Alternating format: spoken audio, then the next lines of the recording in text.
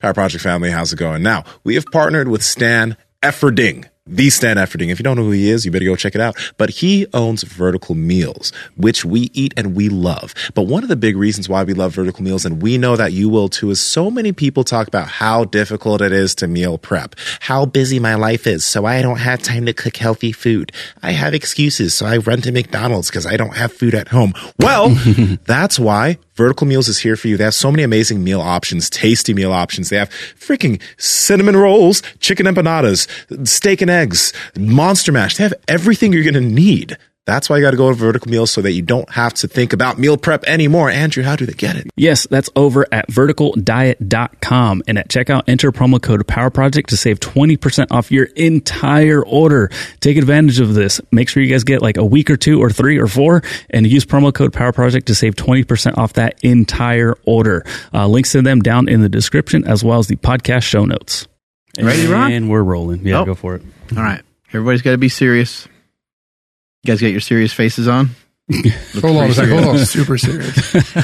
Hey, what is going on with the way that people move? Like years ago, I met Kelly Starrett, and I was pursuing powerlifting. I was going after it with everything I had.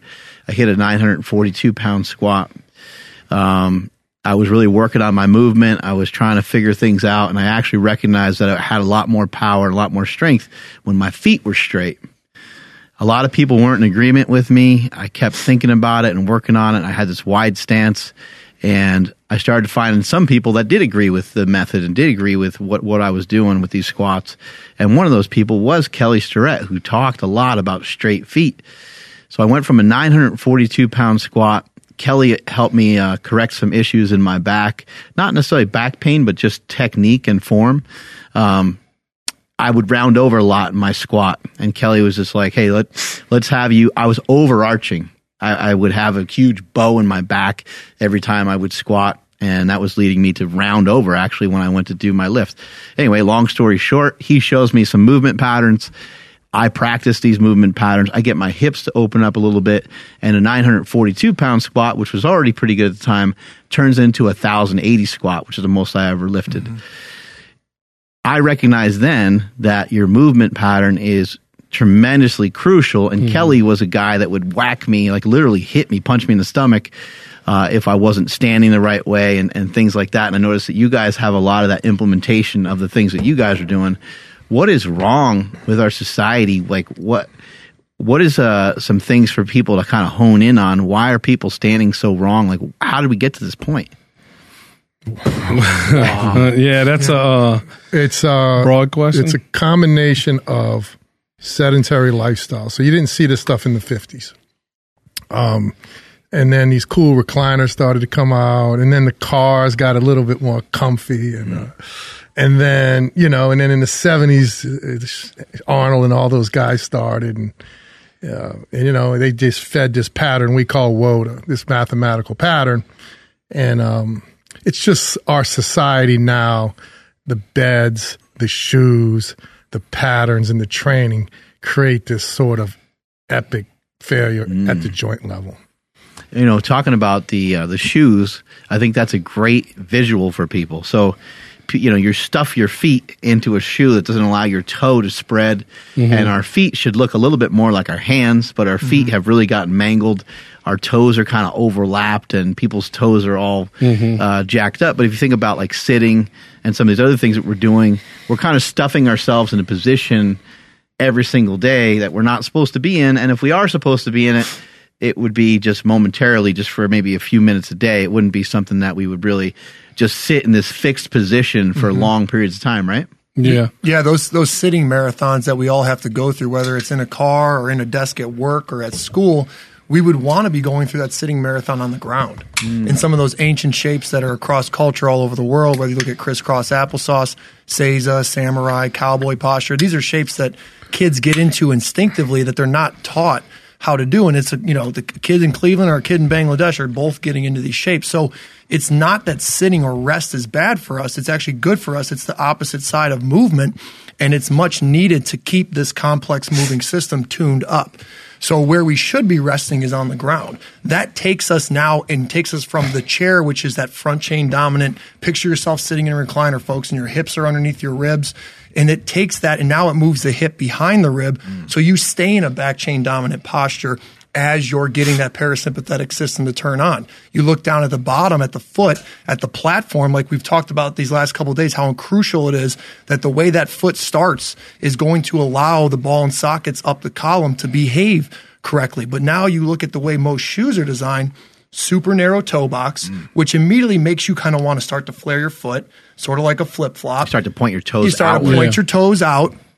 That starts to take that ankle and move it down and in, take that shin down and in, like we've shown in the patterns where now you're away from the security. You're not setting that good bow. You're not letting that ankle get into that back outside corner of the socket. Everybody's foot's starting to get flare. Their ankle's starting to tuck down and in. Big picture concept is it's compression, right? The hips are being pushed underneath the ribs, are being pushed forward. The ball and socket columns are being suffocated, and the platform at the bottom is just giving out. The arch is collapsing now. So the majority of humans you'll see that have chosen to wear a bad shoe, we don't know. We were putting shoes since we're kids, or they start to sit for a long time, starting in first, second grade, and then all of a sudden these little aches and pains start to add up. Like Gilly said, from the 50s till now, the search for comfort has only been heightened, right? The iPads are, better than ever, the phone. So everything's kind of feeding this front chain dominant behavior. If we know that, we can make smarter choices by going from, a sitting desk to a floor desk, changing your shoe option to give you a little more toe space, let the feet start to get corrected, and let the body get back to its decompressed state. Yeah, I got a good analogy for that, which is if you buy a car, it comes with tires. If you buy a trailer, it comes with tires. And there's manufacturers' specific amount of pounds you put in that tire. When you look at GOATA, it's the tires on that number. When you look at WOTA, it's a flat tire. What's GOATA and WOTA? GOATA's the greatest of all time actions, and WOTA's the worst of all time actions. So it's it's just something that we created to describe it. It's easy. It's easy to teach. We all know what the GOAT is, and so it was easy to kind of feed off of that. One of the other things too, when me and Gilly was like building this whole thing out and stuff, and he came to me with these concepts and stuff. My wife was pregnant at the time, and we ended up having 2 kids like back to back, and I got to see the natural. Like we was able to go back to nature. My wife would call me on her way to school and be like, their shoes are already off. They don't want to wear the shoes. They didn't want to have them on because it's almost like this instinctive knowledge that they have to protect themselves. It's how innate. many kids you see at going around town? They got one shoe on. Yeah, right. They're always pulling them off. It's always been right there in front of us. And what we did is we just started to pay homage to nature. We looked at the babies, the indigenous, and they got a piece of leather strapped on their foot. And think about putting your hand in some kind of device that would keep the hand closed off all day and then take it off in the evening and see how you would feel. It's going to start affecting the chain. You're going to, especially if you had to load your hand all day. Yeah, I find it really interesting, what we, in modern day, what we search for and what we're seeking to help solve a problem is kind of the opposite of what we need. You're thinking, I'm in pain. This hurts. My back hurts. I need to sit down. I need to rest. I need to, and that sometimes can be beneficial, but for how long? Do you have to sit down every 10 minutes because your back hurts? Well, that means that something's off. That means that something's wrong, right? It's how we rest is the problem, because what we go to for comfort has become the actual source of the problem. It codes the wrong movement. Yeah, like taking diabetic medication or something like that. It might be better to just be on a diet, be on a plan. That's going to assist with that. Yeah. Mark, the original name of the company was called Primal Wisdom Theory. It was a complete marketing failure, but he's laughing. You guys are hilarious, all three of you together, you're all different minds. The pain that you are describing is ancient wisdom. So the wisdom is there in the form of pain, the language of kinesthetics, and it's telling you that you have been misbehaving by being in the front chain. So the answer is to get in the back chain. But nobody has the information because nobody did it the way we did it. We took the people who were anti-fragile and endurance durable, and we took that, which is like best practices rule, and we reverse engineered it. And what we found was late crawling super babies, indigenous people, super athletes like Michael Jordan, and 105-year-olds like Hurricane Julia Hawkins at the Track and Field World Championships. What do you mean by wisdom being connected to pain? You want to take that? I mean, I think like you just said, it's something letting you know that something's up. Like I know from my own experience, and when I finally met these guys, all the things that I was trying to fix in my body from tracking back to like freshman year in high school, like I'd been throwing my back out since I was young, and none of that ever made sense to me. But it was always something that I was searching for an answer, and that's what really brings GOATA to the table. Is that this is a man who had his back, give out on him, and that there led him on a journey to go find that wisdom, to go deep in his knowledge on, well, what's causing this? To be honest, it's not something that the Karubo have to deal with, or the Yanomami in the Amazon, or the Hadza. If you never have back pain, you never have to go seek it out. So now we're in an interesting predicament here where we're in this, comfort cushioned world, and we have this great communication across the globe, but we're more wrecked than ever because we haven't been able to still take what keeps the Karubo and the Yanomami safe, and we haven't been able to bring that into our movement diet. You're someone who's seeing what the indigenous do from a diet standpoint, and you're bringing it into the real world. We're just doing that from a movement standpoint. Yeah, let me add to that, because I've been doing this for 23 years, this recode. I never used to know that pain that I was having while I was sleeping in my back and my hips and my knees was the wisdom. So nobody ever told me that. If you're in pain when you're sleeping, or if you have to wake up because you're in pain at a joint, that's a problem. That's the ancient language. Linguistics came last. It's always been see-feel, during the evolutionary chain, but timeline. But I mean, my answer to that is the answers are there for you. Your ancestors paid the ultimate price by giving you this wisdom in the form of kinesthetic feelings, and we ignore that. Yeah, exactly. Because it's like almost like a self-diagnosis that you can feel. So if go back to the car analogy, if your front end if you start to vibrate the car a little bit, well, you automatically know that you got to go get your car aligned, right? Or you're going to destroy the car. If we start having a little back pain, we just going to ignore it or sit there. Like we never really listen to the body. And then in the athletic world, you got to push through that stuff, or you labeled as a wuss or something like that. So it's like, that fight. What we talked about earlier when you said, and I thought that was great, was it's work. Hard work, that description shouldn't even be in there. It's kind of like I always say, like, why are we even talking injury prevention? Like, we're not designed to be injured. We created injury in our bodies, unless a truck hits you or something like that. But, listening to the body is what he means by that, it's like it's telling you all the time. That's the wisdom. Most people label wisdom as going to school and learning, and then you go through all of these experiences and things like that, and you become a wise person. Well, the human body's been in existence forever. That feel's been in existence forever. So when we stop ignoring that for aesthetic value, for man, I got these shoes, I gotta wear Jordans, and and I know about it too. I still do it, but it's like, that's the things that he's talking about. That's the wisdom that we ignore. We value other things. Mark, you were, giving us a lot of information about how you manage your days, and you talked about these long walks that you're doing. And, me, Bam, and we got a whole hiking crew. We do about 100 to 200 hiking miles. Sometimes it's loop trails, sometimes it's day trails, and then we walk about 700 miles a year. But the wisdom is this: if you do a 10-mile walk and you wake up the next day and one foot is a little more sore than the other, that's telling you that you're doing something on one side a little bit too much. To make sense a little bit? Oh, absolutely. What I want to point out, too, that I think is great that you guys have done, and I saw video inside your gym where you kind of have like a wall of shame. You got the WOTA crew, all the worst movements, people that are not practicing some of the things that you guys have learned.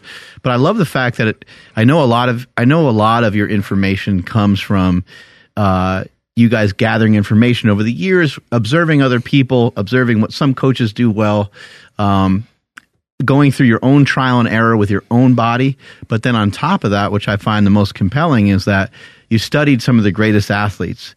And I think that's a really interesting thing, because a lot of people will say, hey, never mind what the greatest people of all time have done because they're special. Yep. And I like what you were saying about your injuries when you were young, how you always thought there was something wrong with that. I've always felt the same way too. And coaches are like, no, that's normal. When you're pushing the envelope, that's what happens. You're going to redline. That's what you always hear. And it's like, well, not everybody redlines. And then the only answer we ever get from anybody is like, well, these guys are genetically superior. Yes. That's all you ever hear.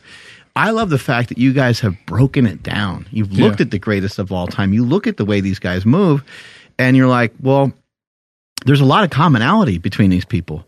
We see people do this with business, and they talk about how to be successful.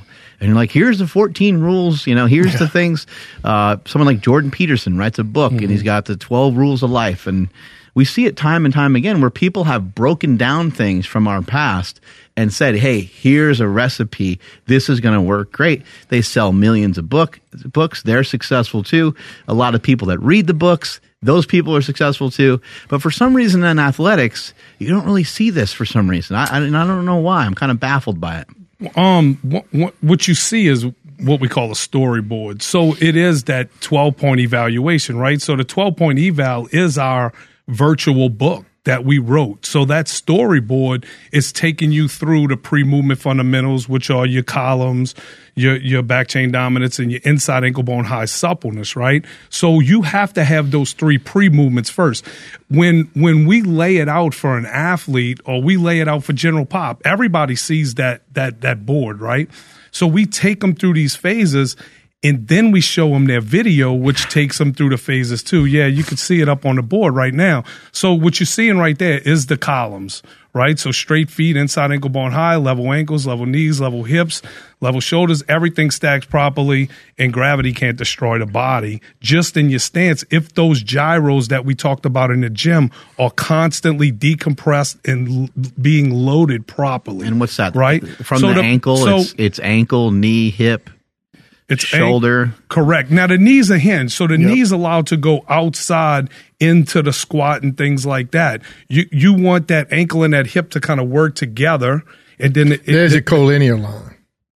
Yeah, that's the box that he was talking about out on the turf. What you saw with the baby is the baby travels in that column, so they'll stay inside of the mat as they move through space. The super athletes were always in the columns, and It's all right there for you. Some of the people you're looking at are like Ed Reed, Jordan. You're studying the movement patterns of babies. It's the same as the baby, yeah. Yeah, I find it really interesting that like intuitively, we just are moving the right way, but then we're probably, unprogramming some of that later on in life from technology, from the way that we sit, the way that we rest, right? Is that where some of this is coming from? The way that we train. Think of second grade, right? You're in second grade, and you got a box shoe on you.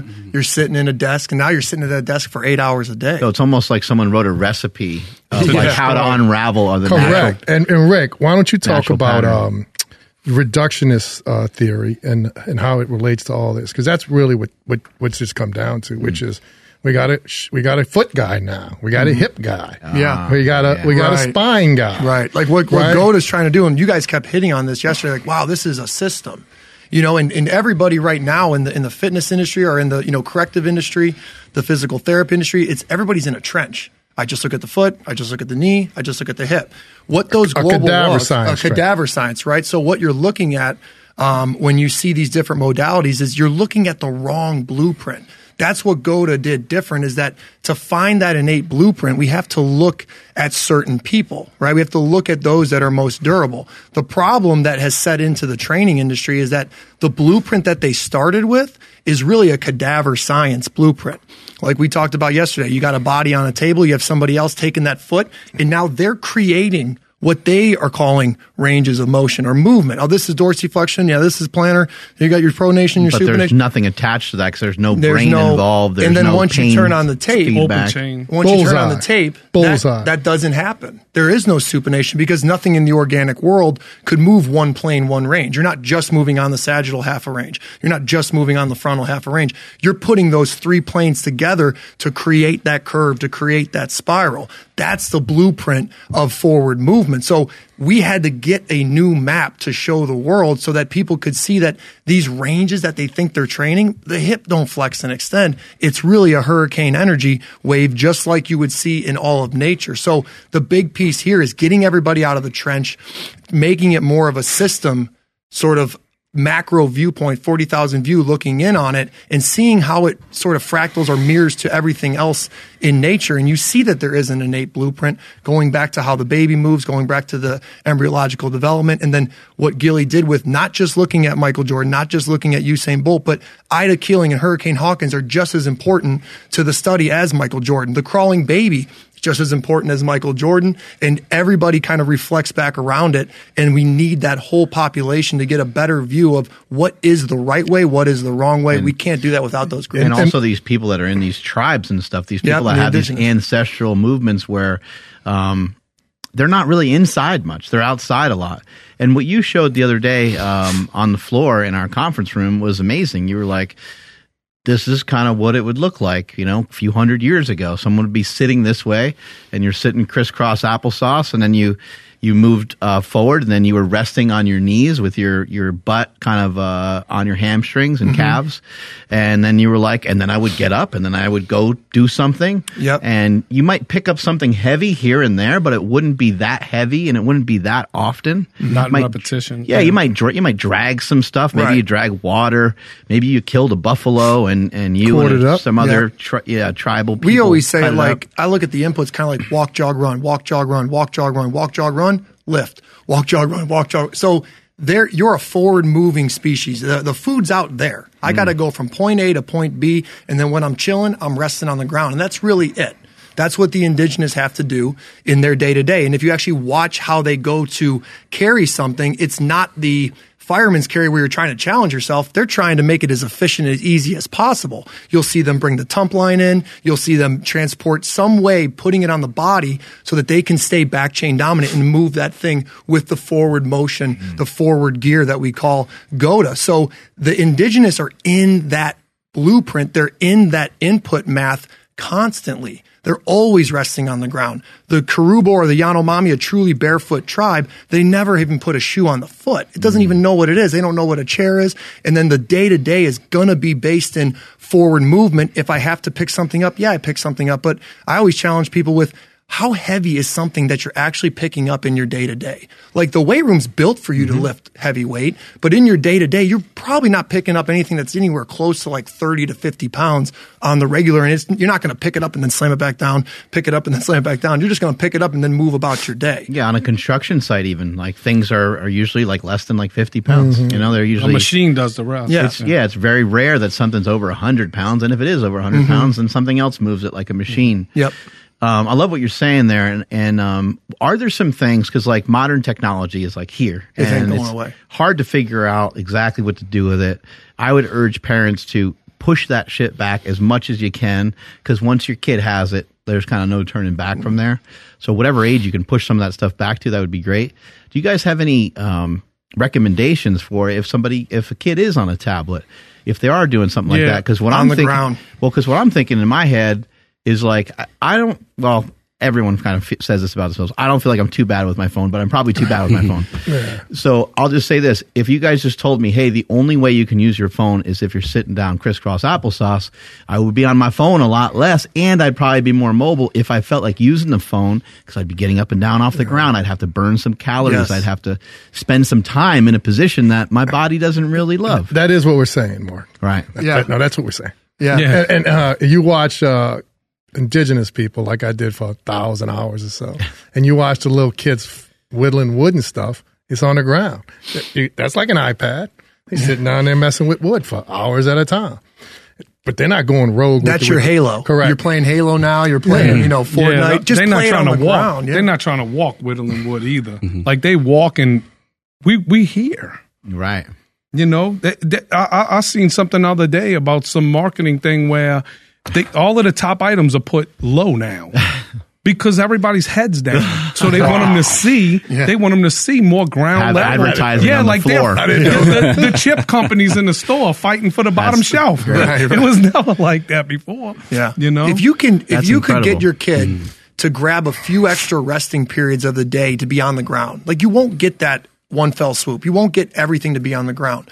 But if my kid comes home from school and instead of going to the couch to turn on the TV or to go watch film if they're an athlete or to go do their homework, that's a chance that we could now use the ground for that moment that's going to be rest. Will it be comfortable the first time? No, but this is why we have Seiza chairs. We could put a basketball there. There's ways to modify. But if I could start to steal some reps by adding add my rest into the equation of movement, because it really hasn't been brought into that world yet.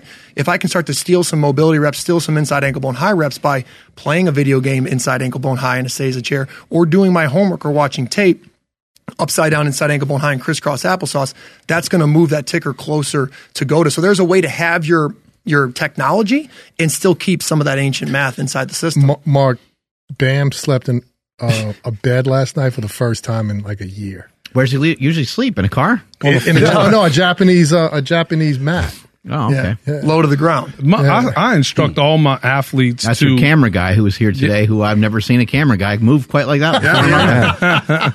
Well, we try to bring everybody that's a GOATA coach give them a job if we can. You know what I'm saying? It makes it easier. Like, here, carry this camera. When your camera guy understands what he's looking for in the foot and ankle complex, it makes a lot of difference. Yeah. But one of the things I try to tell all my athletes is don't sit at the table and do your homework.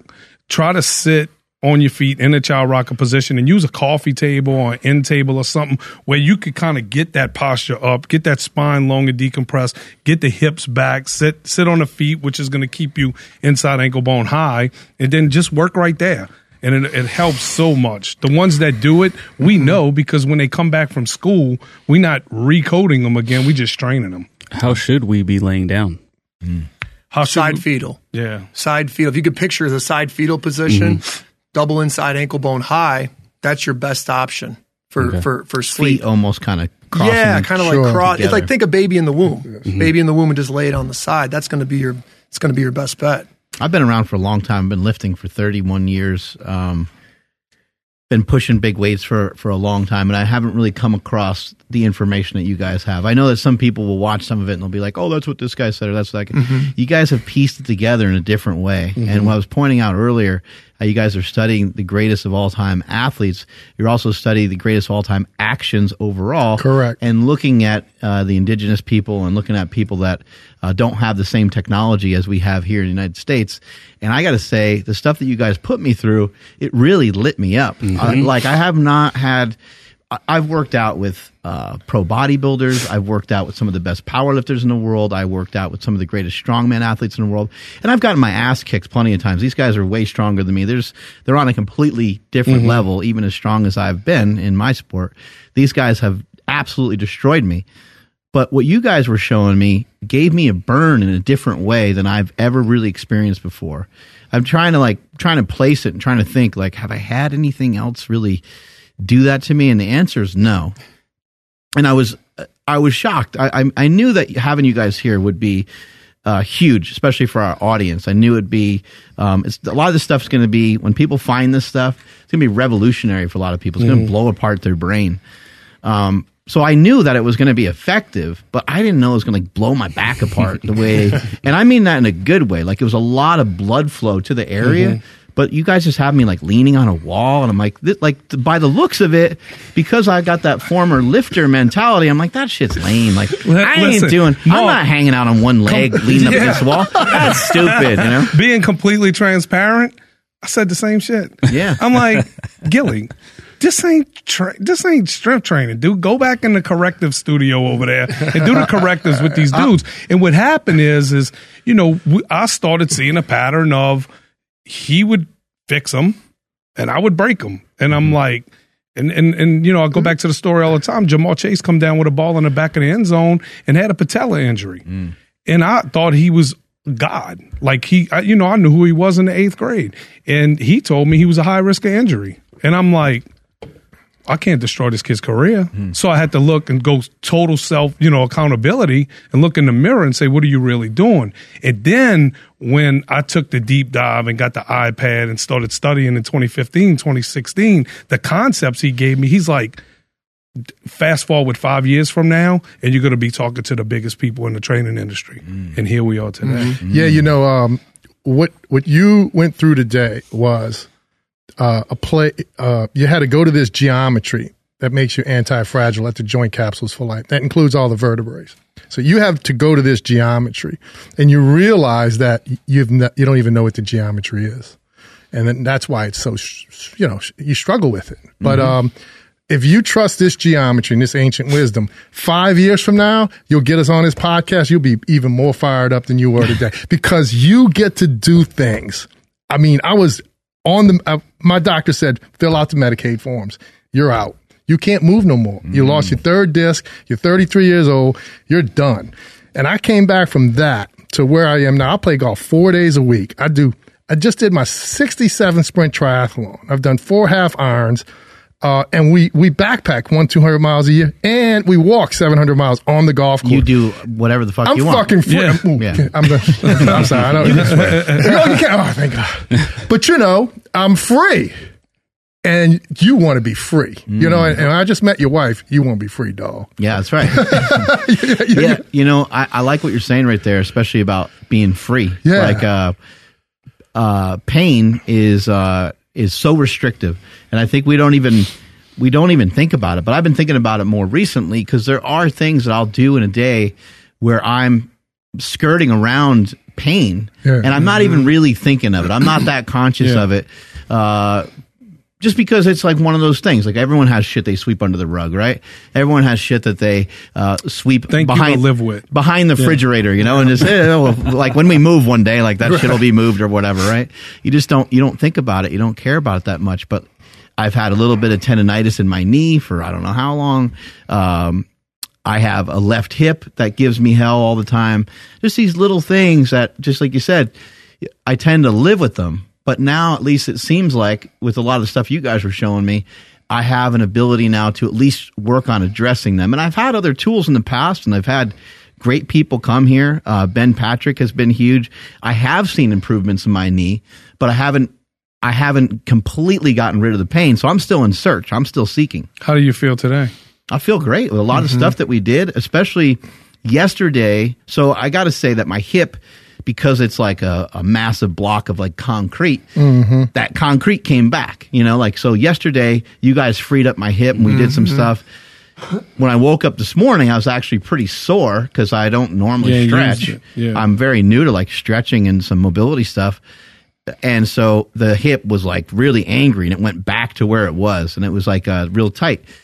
I came in, did the drills with you guys. It opened back up again. It took a minute. It took a while to kind of get it back to where it was, but it opened right back up again. I like to use the word decompression instead of stretching. When my athletes come in, or anybody, general pop, the first thing I do is I tell them, let's go get on the ground, decompress. And the reason why I like to use that is because we don't like to target the muscle. We target the system, right? Math. So when I go in there and somebody's like, well, my calf is tight, I'm like, all right, well, go through your groundwork. Tell me how you feel after. And get on the wall. When we did the corner hinge where you're on the wall, it opens up that back chain, right? Typically what happens with anybody, and I use the word athlete a lot because it's more of the lane that I'm in. But when I get a guy that comes in and he's got Achilles pain and stuff like that, most times they go to therapy, they treating Achilles and they doing this and that. I open up the hamstring, the calf, and all of that, Coach, and it'll take the talk pressure about off. how the stretching math is the same as your world-class performance, right? Yeah, so everything's done inside of that. Like when I put you back down on the ground, even though you may be in what you think is a stretch, it's a closed chain environment because we've taken those 8 points and we're closing the chain with the knees, the foot, and stuff like that. So even though you're going into a stretch, it's still kind of loaded. You know what I'm saying? It's not like you're laying on a table and somebody's bending the foot and trying to open the hamstring or the calf up or something like that. So if you keep going to the ground, you're going to get deeper and deeper into that decompression phase. Then we train you inside of the decompression phase and you stay there. Right. Because neurologically, your body's only going to know that behavior. So we go back to the behavior, right? Yep. If the behavior is always back chain in the exercise and it's always back chain in the resting, then it's always back chain in the decompression, then guess who you're going to be? Yeah. You're going to be Mark, a back chain dominant person. If I could tell your followers anything, you have this one life to live and you don't want to take any steps backwards. I heard Justin Gatlin say that. I don't want to take no steps backwards. When you're stretching and the transferability of the stretch goes immediately to the way you swing, strike, walk, run, throw, kick, then you're wasting no time. The challenge with some of these old systems, and the reason why we've been very angry and we're letting all that go, is because you're going to yoga and you're doing Warrior 2 inside ankle bone low. You're going to Pilates and you're bracing the core for an hour doing flutter kicks. And it's got no transferability to anything involving real life or the indigenous life of the past, which is what we need to keep the joints anti-fragile for 105 years. What you got over there, Andrew? I know you're brewing up questions. I mean, all of this has been so eye-opening. I've told you guys so many times, but I sincerely hope that, like, when people are listening to Mark right now talk about everything, that they understand, they can feel the enthusiasm. I mean, both of us were shaking, trembling, going I called crazy you on the way home. As soon as we left yesterday, like, by the time I turned that first corner, my phone was ringing. I was like, "Oh shit, Mark!" And we're yelling at each other how excited we are. Yeah, not even joking. When I hung up the phone, I had to turn up the volume because I'm like, "Why is this stereo so low?" And I was like, "Oh, it's because I was yelling at Mark." But Andrew, just wait until you stand at the foot of the water for a sprint triathlon, and you say, "I could do this. I could do this, and I could get to the end and go straight to the beer tent and drink beer without knee pain." You know what's bigger than that, and not to cut you off, and it's like emotional for me. Oh, absolutely, because my passion is so deep into this shit right now. To hear you speak like that. And know that we brought that to the table, to know that we gave you that gift. There's not a fucking dollar in the world. There's not a check that you could cut me. To know that I gave you that because you might have kids that you want to play with. You told me out there on the turf that I got a 1-year-old that I hold and I coddle and I want to get on the fucking ground with him. And you have that freedom to do that now. Somewheres along the line, no matter what it is, no point figures or nothing, that fucking birthright was taken from you. And you got it back now. Absolutely. That is fucking powerful. Yes, and that's what I was going to say, that the start of that race for me is holding my son and then just literally getting down on the ground. Yeah, and then crisscross applesauce, whatever it may be. Goals. One of the poses and that sort of thing. But you just said something I wanted to bring up. You said it's my birthright. That's right. When you said it yesterday, I was just like, oh shit, it's my birthright to be able to put my palms on the floor in front of me. I'm getting the chills right now thinking about that. Yeah. And I've lost that birthright, but I'm getting it back now. Think about this and think about where our drive and our passion comes from. A lot of people take what we do and they take it the wrong way. And guess what? We do get out of line sometimes and we do act a certain way. But when somebody's sitting there and you immediately trying to argue and debunk what I'm saying on Instagram and you fucking ain't never gotten a child rocker position, don't come to the table with me because I'm going to poke holes in every fucking thing that you got to say because I want you to play with your child. See, all you did was you just poured some gasoline on my shit. When I go back home, I'm fucking shit up. You better believe that. Yes. It's on and popping now. Yeah. Them kids are going to listen to this show. My kids that go in my gym, they got fucking faith in me. They believe in me because I've been protecting their body for a long time. We got a guy that just popped an Achilles that we gave him 2 years. 2 years on a ruptured Achilles. And it finally gave out, but he made $3 million in the league. He went from the fucking practice squad to starting and being the most efficient line, Ike Bodiger with the Buffalo Bills. 2 years. His family set for life. Nobody could ever give him that. Well, and then the other thing about the athlete, I can speak on that from being a former athlete, is that I just want to trust the coach. Like, I want to know where I stand. I want good information. When Ike shows up, he knows where he stands. He now knows where the injury can happen. He now knows how to try to stop that as much as we can. I went through so many years where I'm like, dude, what do I do next? What's the next book I got to buy? What's the next YouTube video I got to watch to try to figure out maybe some little piece of this, where now we can give the education back to the athlete. We can be upfront with them. We can talk to the parents and say, look, your child's at risk over here. You're not in the clear. You got to fight to get this back. But now you know. Now you can now at least take power back. Like Andrew's saying, I can have power over my back pain. I can have power over this compression, over this WOTA, that I know I'm going to get inputs. We know I'm going to fly back to Ohio tomorrow, and I'm going to get off that plane. I'm like, oh, man, I got to get back to the ground. But now I know. Where it used to just be you'd fly, then you'd sit some more, then you do some and then the next thing you know, you're in a completely weird space that you can't get out of because you don't have a blueprint. It's like you're in Cleveland and you got the map of Detroit. The world's in this. They're in Cleveland, but they got the map of Detroit. And we're like, guys, we got the wrong map. We've got to use this map. What's that map you got over there? Well, we just got it from the most durable humans on the planet. People that didn't fall apart, they move like this. People that fall apart, they move like that. It's literally that simple. And all we did with you guys is we moved you closer to what moving well looks like, moving durable looks like. And you guys were like, whoa, what's this? But it explained why in the assessments, all those movement errors were all hot spots for injuries. Everything that we call out, hey, you got inside ankle bone low here. How's that left hip? Yeah, it fucking sucks. Your head's not getting in your right column. What's going on with that right knee? Yeah, it hurts. So now as an athlete, when I had my first assessment with these guys, I'm like, the 10 years of trying to figure out what's wrong with my back, what's wrong with my left hip, why I can't drive the ball down the field, it just got answered in 20 seconds. And I'm like, what is going on here? We got to give it back. You got to give it back to the next generation. Y'all need us, well, and the endurance athletes too, because the ultra guys and the marathon people, if they running inside ankle bone low, if there's an error in the movement, they tear meniscus, they tear cartilage in the hip.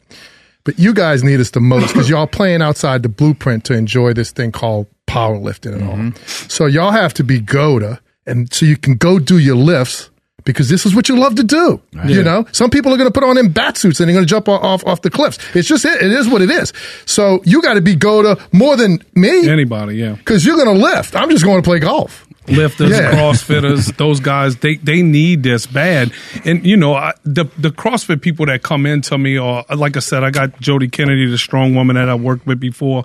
Those people that come in and they get to meet us and do the work and they're like, oh, okay, I get it. Like, you know what I'm saying? And listen, we regular guys, but like I said, man, don't get me fired up. I'll fucking take this sword. No, do get him fired up. I need Gary swinging a samurai sword by the end of this thing. I was telling Andrew yesterday, we were talking about, him, working on getting out of back pain and trusting in this system. Andrew, it's over. It's checkmate. And you hang out with us for 6 months, you'll never have back pain again in your life. And I told him that his new coach is his son. I said, "Why?" So watch what your son does. He'll teach you how to everything you need to know. Lay down on the ground with him. If he's walking or crawling or he moves this way or that way, just move with him. Yeah, it was funny. So like before, this was I think just late last week. I was watching my son because he's little fucker's taking off now. Like he's fast. You can't take your eye off of him.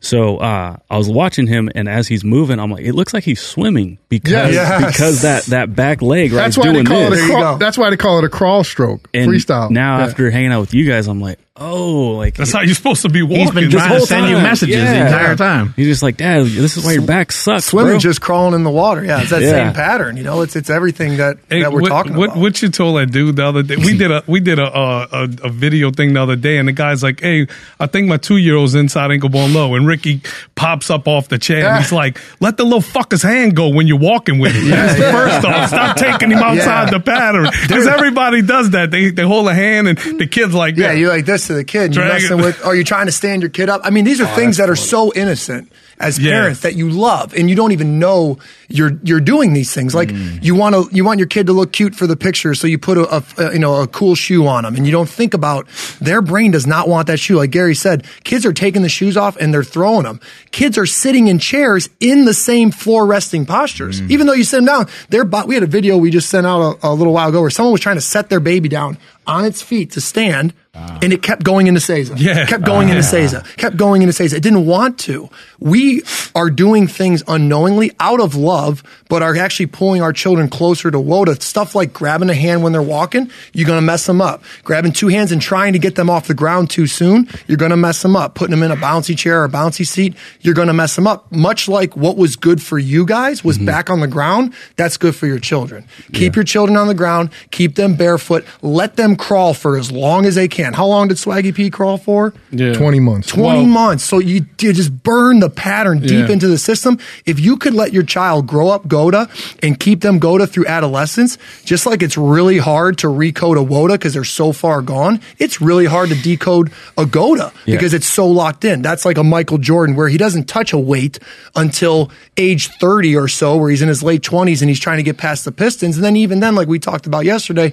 it's mostly just hypertrophy, trying to get the upper body to get a little more swole. But he locked in the GOATA pattern. So he's going to be more durable. He's going to be able to play at a bigger body size. Everybody said when Jordan came in, he ain't big enough.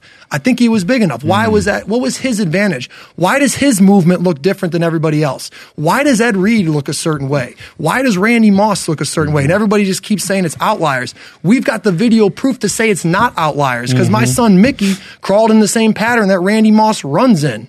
And he's moving in the same pattern that Ed Reed. Now you got to take that pattern and layer skill into it and layer the sport into it, and then you can go ahead and you can become a great athlete. But you take the pattern from them, you're going to rob them. And I'll say this because we still can't get the answer to why unexplained joint repairs and replacement is growing at 15%. Nobody will tell me anything that makes any sense. That everybody who gets a joint replacement is a WOTA. And I've been to we have an orthopedic that works out with us every morning. And I said, do this. Because before my dad died, I had to take him to the to orthopedic. And I'd sit by the door with my camera. And everybody that came in with a cane, WOTA. And then it would be like 2 hours before my dad got out. No GOATAs walked in ever. Because they don't show. And then when you see a GOATA at 90, and you say, "Hey, you ever had any pain?" They're like, "What?" Well, you ever wonder why the great ones don't really get hurt that often? You remember like Barry Sanders, like it was like rare for Barry Sanders to be. I think he missed like one game because he had like busted rib. I mean, there's a lot. Ricky Henderson, Babe Ruth, there's a lot of guys, right? Looking at Kittle right here. Kittle. He came in. Me and Rick had the opportunity to go up there to the ranch and work with him and a few of the tight ends that they had at tight end U, and they building this whole like ranch type style thing with a barn as a training facility and got a couple of little things that were athlete. He is. Now he had at week 1 he got stepped on the calf and it went down in week 3 as a calf injury or something like that, but it was just somebody stepped on him when he was coming up trying to get up from the ground and they couldn't get the swelling out, so he went on the IR. But if you look at him now, this is more of a recent photo. You could see him living in the shape. Like we see him straight feet, inside ankle bone high. He's doing 2 GOATA workouts a day. He's starting to get the pattern back. You know what I'm saying? You're starting to see it again. So he's seems to be all in. As far as we know, his dad and his sister are all in on the whole thing. And it's dude, exciting. For the pro athlete, it's really the toughest recode because you have to compete while you're trying to change patterns. Like we told you guys, man, if you could shut it down for 3 weeks or even 3 months, that'd be great. Like when Ike showed up, we don't have time for that. So we're trying to fix WOTA as they're still getting WOTA inputs. And that's why it's so important and crucial for the pro athletes out there. Like you need that groundwork routine to keep you injury, free during the season as best as you possibly can to try to start to move that needle closer to GOATA. And it doesn't have to be something that feels like it's a ton of time out of your day. Like we talked about, if you just get back to the ground for 5 to 10 minutes in the morning, it's powerful. I mean, you guys sat in the wall for 20 seconds and you're already cooked. So you don't need a ton of time under tension if you're in the right spaces, because every second you're sitting there feels like work, because it really is. So there's no time wasted. You can start to kind of build up that pattern over time. and you feel better as you go. Can we like just like go back and like slow things down, because some people are just listening to this so they can't see some of the visuals, but like you're saying inside ankle bone high and low. Can we explain why high is more advantageous and why low is just kind of like the kiss of death for an athlete? Before Ricky goes, because Ricky's very articulate at this kind of stuff, I can tell you, your body, when you put clothes on, will give you clues. So one of the clues, if you're looking at this picture, is when you put on a pair of socks and it wraps around the lower leg, it's going to sit on the pattern of your inside ankle bone high and inside ankle bone low. So look at MJ's sock line and tell me what side is higher. Inside. Right. Yep. Go ahead, Rick. Yeah, I mean, like it's a great segue, because you're looking at, I'll tell people, look at the lace line, tongue line, sock line. Like, where is it trending? What area of the foot is starting to hold that pressure? So at the base of this, at these two columns, the two sides of the body that are lined with ball and socket technology, you have this platform, this foot. And it's a half dome structure that's sloping to the outside corner. So it's an arch. The inside of the foot, think of it as a cliff. So if you build that arch up high, you don't want to surf over the outside or over the cliff. So you want to be funneling pressure down and out to the outside corner of the foot so that the dome, the half dome arch, stays intact as you land. Because that ankle, that ankle ball and socket that's sitting right behind the tongue of the shoe, that thing is sitting and plugged into the platform that is the foot. So now if my foot touches down and I don't stay inside ankle bone high, I collapse that foot, I take that ball and socket of the ankle and I take it with it. But guess what? The hips attached, the spine's attached, everything goes down and in. So people that are inside ankle bone low are experiencing shoulder trouble. Well, why is that? The whole column is being suffocated down and in because the platforms at the base are dipping inward. They're not holding their integrity. They're not holding that half dome structure, and you're never letting that ankle truly slot into what would be the bow and then would be the corner. So you're never able to stay decompressed because you've lost that decompressed sort of shape or action at the foot level. So inside ankle bone high sets the stage. Inside ankle bone low sets the stage, but it sets the stage for WOTA. I'd like to also point out it's very common in powerlifting and very common with CrossFit athletes and people that do Olympic lifting where the knees cave in. But it's not necessarily just your knees. It actually usually is, a lot of times it comes from the hip and it's also the feet. So that the ankle bone is collapsing as well as the knees. So you'll hear a coach say knees out. Mm-hmm. Well, you can't really, your knees can't be driven out by your knees. Your knees can be more driven out by your hips and by the placement and what you do with your feet. So what you guys are talking about is putting that pressure on the outside of the feet. And a lot of the training, we'll get to this in a moment, a lot of the training that you guys, or all the training you guys do is off of your heels, which I think is very smart. But it's important that people understand your knees will collapse inward. It's sort of a default lazy position the body wants to go to when something is a little bit too heavy for you. And the leverages are changing a lot. But you would still be stronger if you could still keep that knee kind of bowing, as you guys talk about that, building that bow. You'd still be stronger if you could maintain that outward knee position. I think what happens, though, is over time that you're reinforcing these bad positions over and over again. Most oftentimes, the biggest mistake I see with people in strength training is, oddly enough, they just train too heavy too often. The weights that they're using are not giving them the correct input. The weights don't have to be insanely difficult. They just need to be a little tougher than last time. And at a certain point, your luck runs out even with that, and you got to restart and rebuild.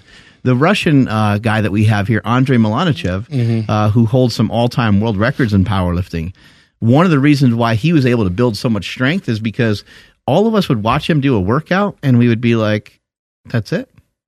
Especially if it's like week 1 of a training block. Week 2, same thing. Maybe by week 6, now we're like, oh, shit, okay, that guy's using some weight.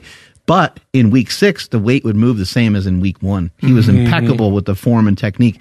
Very, very rare for him to have any breakdowns. And if there was going to be a breakdown, it might just be in a competition, and it wouldn't be in training. So go back to, you just answered a lot of the whole thing is he went in there, he took quality over quantity. Absolutely. And he put it to use, and he made it perfect, right? It's the same thing with GOATA. we were perfect.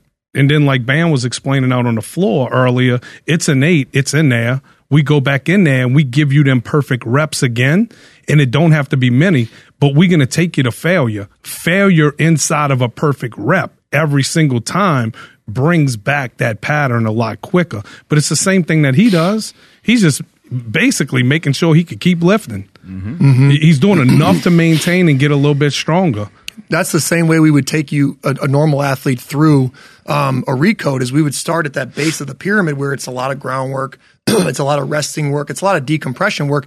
As you move up that pyramid, you'll start to see more fluidity, more of the traveling drills that we got to today, where you start to see a sled moving around, you start to see a landmine moving around. So you progress the athlete through those different stages and you let their nervous system adjust, you get better results. And like we said, don't waterboard their nervous system. Now, we kind of waterboarded your guys' brains as far as seeing the math yesterday. When we went to the mats, it was very slow. It was controlled. It was more of a spoon feed. So we want to spoon feed the nervous system to get better results so that it can adjust properly. I think a lot of people, like you said, they go in, whether they're trying to lift or be better movers, they just go all in right away and they don't let the body slowly adjust or change pattern. Think about this. I'd love the eval, Andre, and I mean the big lifter. Yeah, Andre. Yeah. Let Rick do, if we could get some video on him. Yeah, we could get some video on him and see, because I'd like to see his foot and ankle complex. The bottom line is if you walk in inside ankle bone low, then you're not going to be your max strength. When you put your feet straight, when your squat went up, is you probably took that inside ankle bone a little bit higher. We know that in the performance setting, in the training side of it, the more inside ankle bone high I get you, the more of a bow that you set, and we use the elasticity of the body to create almost like a sling, then you get more explosive, you get faster, and you get stronger in the process. What happened for me was I would start to shove my knees out so far that my knee would get kind of over, or at least kind of on top of my ankle. And so my foot would roll out a little bit rather than rolling in. So you're absolutely correct, 100%. I actually used to have my stance a little wider, and it was too wide because I couldn't get my knee out to where I needed it to, and my knee would cave in. As we pointed out earlier, it wasn't really my knee. It happens at the foot, and it happens from losing strength and losing control at the hip. So I brought the stance in a tiny bit, and I always felt like the most optimal squat for me was for me to really push my knee out and make sure that it got even with the ankle, and that would kind of almost be like a bird's like claw on the ground. It's good instincts. You know what I mean? Like I'm trying to pick something up with my feet. And my feet actually became really strong from that. I remember after workouts, my feet would kind of hurt, but not in a way of like pain, just like muscular. I was like, what the fuck is that? And my feet actually grew. I had to get bigger and bigger shoes over a period of time. My feet grew like 2 sizes during my powerlifting career. And I just thought it was like, because I was getting bigger and fatter, which may have been some of the case, but my foot actually got muscular from that. I got a point for you, Mark, because I like this Russian analogy. Guy does a perfect rep with lightweight, then another rep, and then he builds. And it's the perfect rep, which is what we want, right? Whether we're a power lifter or a figure skater. Baseball. So one of the challenges I had in the early days when I had to walk away from cadaver science to find the mapping system was I would hear from these doctors that everybody could walk different, that the human species, everybody's got a different gait. And, I just got lucky one day, and I don't know if it was the Zoe or the Karubu, but this documentary person was at the edge of like a field, and they were inside the woods, and they walked out, the entire tribe. And the women and children came first, and then the men came in behind. And to watch a tribe of people move just like a flock of birds, or a group of animals, or wolves, everybody, or the big cat, everybody's using the same mathematics. Their foots come down the same way. The entire vortex above the foot complex is moving the exact same way. That's the perfect rep. And then, I just had to come out and call bullshit. Somebody from an outside place had to come do it. And I just had enough guts to do it and enough money. Well, look on the table. It's ball and socket, ball and socket, ball and socket. There's a design. There's a certain way that these things have to work. That's non-negotiable. The Achilles is sewn a certain way. Non-negotiable. The foot designed a certain way. Non-negotiable. If you just look at the way the Achilles is sewn, you can't load it inside ankle bone low. You're going against the grain. You have to load it into a bow, and that goes all the way up the chain. So if you just take a look underneath the hood, you'll see that there's some non-negotiables there based in the math of how the thing's designed. Don't do that. Power Project family, how's it going? Now on this podcast, Mark Andrew and I, we talk about fasting a lot. We talk about the ketogenic diet and a lot of different types of diets, but Bubs Naturals has a product. They have the collagen protein, which is amazing. They have these apple cider vinegar gummies, which are like crack, but they have they have these MCT oil powder packets that I've never used to do this, but in the morning I'll wake up and I'll put it in coffee, and the smoothness, number one, in terms of the mixing is amazing, but the consistency of my energy through the day because of the MCT oil powder is peak. Andrew, how's your experience with it? Yeah, no, that's exactly it. It's like the best way to start the day. You're satiated, you're energized, and you're just ready to crush the day. So if you guys want to get in on this MCT oil powder, head over to bubsnaturals.com and at checkout, enter promo code PowerProject to save 20% off your entire order. Again, Bubs Naturals, promo code PowerProject to save 20% off. Links to them down in the description as well as the podcast show notes. Yeah, that's Greg Oden. Greg Oden. Yeah. So that's his. Another sad. Yeah. I couldn't find a decent picture. He was Zion Williams. He's on that Zion wall. Williams. He's on that wall. He's on the wall. I got a short clip of it. Yeah, this one right here. Yeah, there he is. There. Him and Zion. Same pattern, same result, right? Both It's what of we them saw think in will your last guys' about the same assessments. amount of time. Right? What do we see in the assessment? Now, if you scoot over a little bit, can you scoot over to Jalen Harris? No, it's a video. So Okay. Yeah, there you go. Stop there. Okay, So we go. Jalen Harris is a kid that had 6 years of back pain. He had some kind of catastrophic thing where he got slammed to the ground his 10th grade year or whatever, and he was trying to build his way out of it, got to Nevada, and Nevada was like, look, man, the PT ain't working. Let's try to inject the back, and if that don't work, we're going to have surgery. And he was a year away from the NBA draft, and his dad's like, man, I've been watching these guys on social media. I'm going to call this guy Gary with GLS Training, and I'm going to try this GOATA movement stuff out. So he hits me up. I do 8 virtual sessions with him. He never misses a practice again. Shit. 8 virtual sessions. He never missed a practice again. He got drafted by the Raptors. And we do that all the time. And it's not a miracle. And this is It's the just other math. thing that people need to understand is about GOATA is a lot of people look at us from an athletic stance, right? Like, oh, they got athletes in there. That's not for me. That is the most insane thing that I've ever heard in my life. General Pop should be flocking to the building because if I could take a guy that demands that from his body and make him comfortable, what can I do to a guy that's just got to get in the car and go to work every day? You know what I'm saying? We've in the PT world, in the physical medical side of everything, not the internal medicine things and things like that. In the training industry, we've walked so far away from common sense that it's really like, again, why are we saying injury prevention? Why should we have an injury prevention? And we use the terminology because it's the language that everybody speaks, right? But when you sit back from a practical stance and you say, what are we doing? Why are we saying that? Why are we taking this kid that's got to stay in his back chain, play basketball? You can see the difference in his stance and how much it changed. Why would somebody put him on a Bosu ball upside down, stand him on one leg, give him 2 dumbbells, and tell him to balance there and tell him you're going to be a better basketball player if you can do this. And then bring his knee in with a band. Yeah, and then bring it. Why would somebody fall for that? Now, throw in the social media effect and fire emojis and all of that stuff makes them say, oh, that's sexy. Well, then GOATA's not sexy, and we're going to keep it that way, if that's what it is. But I would argue GOATA is sexy. The aesthetics of a straight foot heel away is gorgeous. Yeah, well, and the crooked now- foot heel in is disgusting. That's another interesting piece about this is just if you take everything out of that trench concept, just look at somebody walk with straight feet inside ankle bone high with the heel away.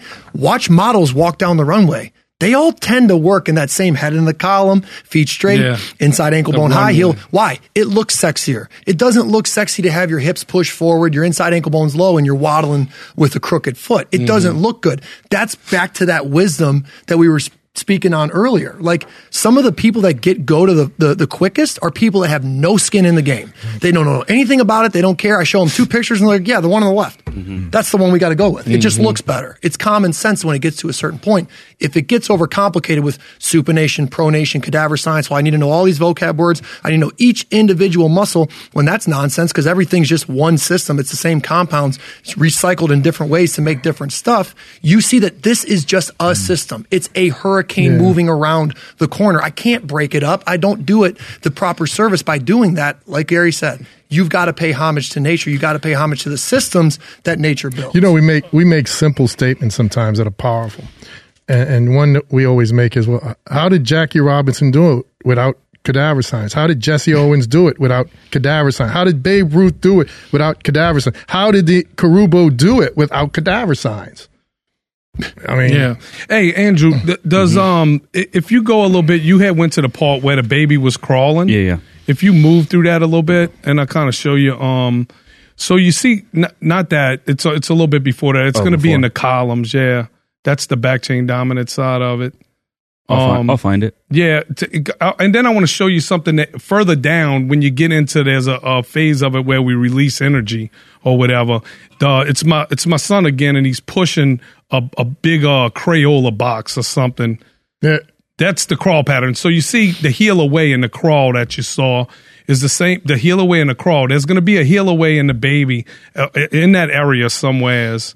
But what he's doing, it is your sled push. And that's, Mark, one of the things that we talked about before. You was like, man, I'm trying to push this sled. It's right behind Gilly's elbow right there. But I'm trying to push this sled the same way that your guys are pushing it and I can't do it.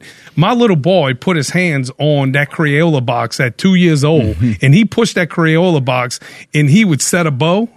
And his heel would flash away as he was using the hip technology and the foot and ankle to actually move it through space.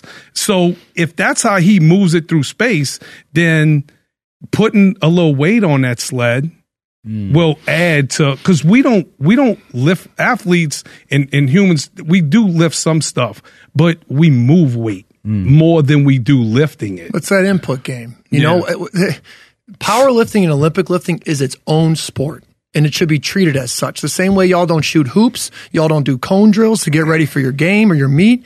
We don't need to be doing deadlifts to get ready to not do deadlifts. You know, when you get to the court, when you get to the field, it's all locomotive based. It's all back chain dominant. There's no weights to pick up. I joke with the old lineman. I say the only lifting rep you do in a game is if you get beat. Now you got to pick up your quarterback off the ground because he just got sacked. Everything else is supposed to be back chain dominant, inside ankle bone high. So strength has been defined as, well, it's my numbers on my bench. And what we're saying, no, is strength is the pattern of movement. So like Bam told you where he gained 15 pounds just from doing, workouts with nothing more than a 25-pound plate. It's because he's building strength in a pattern. If I'm using the GOATA pattern, the biggest muscles, because we're default, our balance is 95-5, something like that, 90-10, where it's forward locomotion to the reverse lift. If that's the case, then there's a reason why the back muscles are large, the glute is huge, the hamstrings are huge. If you pay homage to the innate pattern in the design, the biggest muscles get bigger. You get stronger. Hey, Mark, can I give you your next point? Sure. Because I really think we have an opportunity here to make some profound statements. What I couldn't understand, another one of these things was, if you watch 100 Achilles ruptures or 100 ACL tears, and you say, this is the geometry of it, and then you watch training match it, I couldn't understand why people would want to do that. And I still don't. I mean, do you understand that concept? This is how they all go down, and we're going to train it better. Right. Yeah. No, I agree with that a lot. We were talking a little bit yesterday about like the hamstring injuries, like how many people blow out hamstrings.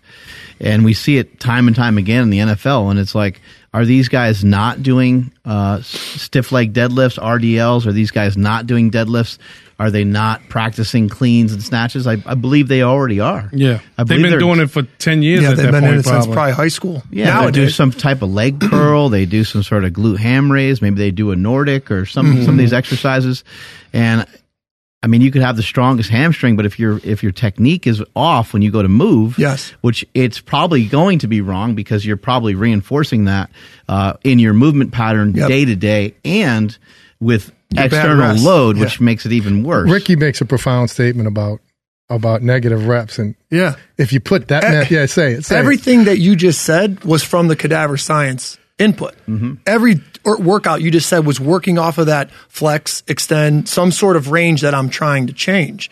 So now you're taking this body and it's supposed to move in this wave-like manner, and you're restricting it to all front chain dominant inputs, all inside ankle bone low inputs, because you're trying to make it move linear, because you're trying to work one plane, one range when it's built to move in a wave-like manner. So now, instead of that GOATA wave, you have this blocky, locked up sort of ball and sockets that you try to hurl through space, and it's not going to work. And that's why every ACL shred and every Achilles shred goes down the same way, because this athlete, and I know from when I was young, the personal training, the sports specific was just starting to kind of bud. Now it's huge. Now it's like if you want to even have a sniff at D1, you got to be training since your 8th grade. So you picture all those inputs that go into the nervous system. And if you look at all that afference coming in, and you're building this backlog, and that backlog is what we saw in your guys' assessments, who you truly are when I just ask you to go move through space. So what we try to attack is that backlog with new inputs in. So now we change the afference, the inputs coming in, to GOATA inputs. They're not Nordics or any straight line. They're waves. Everything's moving in a wave-like manner off of the pivot point. Now we get enough inputs in, we change the backlog. So now I change the subconscious pattern to GOATA from WOTA, and then I just put that GOATA down in any arena they want to work in, and I let them go, and it's going to show there. Because the movement will have to switch back to the subconscious, but we've got to go and attack that pattern with inputs. That's happening whether you like it or not. Everything you're doing is coding something. We just got to be aware of it from a training standpoint and from a lifestyle standpoint. But the thing the statement you always make, which is profound, is if your pattern is WOTA and everything you do is WOTA, you should be injury resistant to WOTA. Right? Because everything you're doing is WOTA. So how did you get hurt WOTA? Yeah. If you go inside ankle bone low and tear your ACL, I mean, look at it like this. Kevin Durant's duck-footed inside ankle bone low, and enough reps on that snaps his Achilles. It don't save him. You know what I'm saying? You can't strengthen that. You saw Zion's shape. You saw the duck-footed, the inside ankle bone low, and he's 3 years in the league, and he's had 3 surgeries or something like that. It's like surgeries. We showed you guys the other day with that recent ACL tear in the championship game, and what you saw there with that 4K, that high resolution tape, there's nothing to strengthen there. Because if we just go through it slowly, you'll see that, where the pressure's laying, it's not designed that way. Yeah, the ball and socket isn't designed that way. Did Bulgarian split squats, it's not going to fix it. No, you need a bow. You need to land in a bow. Lunges with heavy weights, not going to fix it. Like you need the rockers, you need the toe, you need to speak to inside ankle bone high. That sock line, that tongue line, that lace line, if it ain't trending high when you land, you at risk. Because you can lock the that pattern that you saw in that Alabama receiver, you saw it in the same Alabama receiver 3 weeks before that tore his ACL. So they had 2 top round draft picks tear the ACL. I got video from their practice that they doing inside ankle bone low field work. You got all these special field trainers and all that actually train WOTA, and then they take it to the field and they snap the ACL and their hands up in the air saying it didn't happen with me. And I'm saying, man, listen, I'm willing to take whoever you are, bring you into my gym. I don't even want nothing. I don't want that kid to lose his hopes and his dreams, because I know a lot of times my kids in my area, man, the street's calling for them. Right. You know what I'm saying? Like New Orleans is a different place. Like, and it's a special place, but it's different. Like they got a dark side of it, that you'll get sucked into, and it's waiting for some of these kids. So one bad step away. One of the things one of the points you guys are trying to make is that if one of your athletes gets in a compromised position, maybe they get less hurt, or maybe they don't get hurt at all. Absolutely. We got video of that. But you can't completely, especially NFL, I mean, it's a violent game. I mean, you can't completely we can't stop a contact injury from happening. If a body part takes a direct blow, like a contact injury to us is my knee got wrecked, a body part hit that knee, right? Like a Scud missile. That is what it is. But like we said before, and we've got video of it, of our athletes getting put either from somebody stepping on them or somebody rolling on them to a vulnerable position, and they'll then shift it to a safe position, because the nervous system's been wired that way. Like we said, it's got to do what it's told. It's a servant to the environment. So now you go ahead And you see that cut. Yeah, and it's inside ankle bone low. So if you could slow that down right there, you're going to see stop. Go back See, a that's little why bit. You got to watch tape frame by frame. Yeah, right Either here, one could stop. have blew. So what he does is immediately you could say, what did we talk about the whole time out there was loading the column. We kept you in the column the whole time. Remember, Mark, I was like, don't go past it.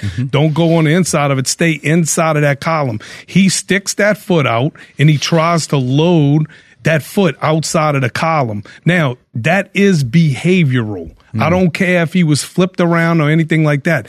Inside ankle bone low is going to happen is the behavior. Whereas if he would be an inside ankle bone high, like we'll watch, DeAndre Hopkins. Yeah, D-Hop he's had an a lot inside of it. ankle bone high guy. He's pretty good. He's probably like a 7 or something like that. He lands, and when his foot strikes the ground every time, you'll see that ankle bone climb just a little bit. All he needed was just a fractal. Just a little bitty bit to make that knee go up, and he couldn't get it because his heel was stuck in the ground too. And then you'll see the mechanism. He's already screwed because we're watching the championship game. It's Alabama, Georgia.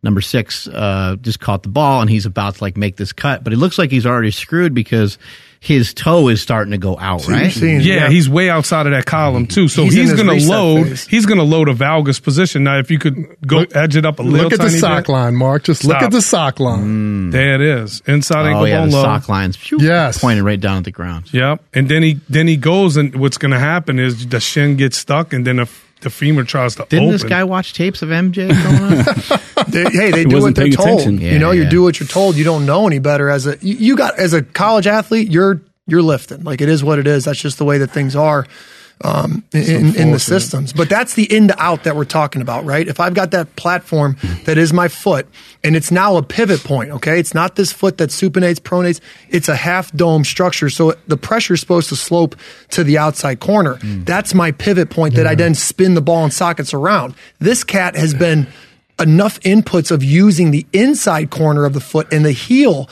at inside corner as the pivot point, it leads to a moment like this where the ankle's been given that clearance. The nervous system's been given that go-ahead to try to create max neural drive off the inside corner of the foot by spinning the ankle and the hip out. But when you're traveling forward through space and you're trying to move over that pivot point with all that pressure going through the system, the ankle gets locked into place. Thigh keeps going. Yeah, and I'd like to make a point.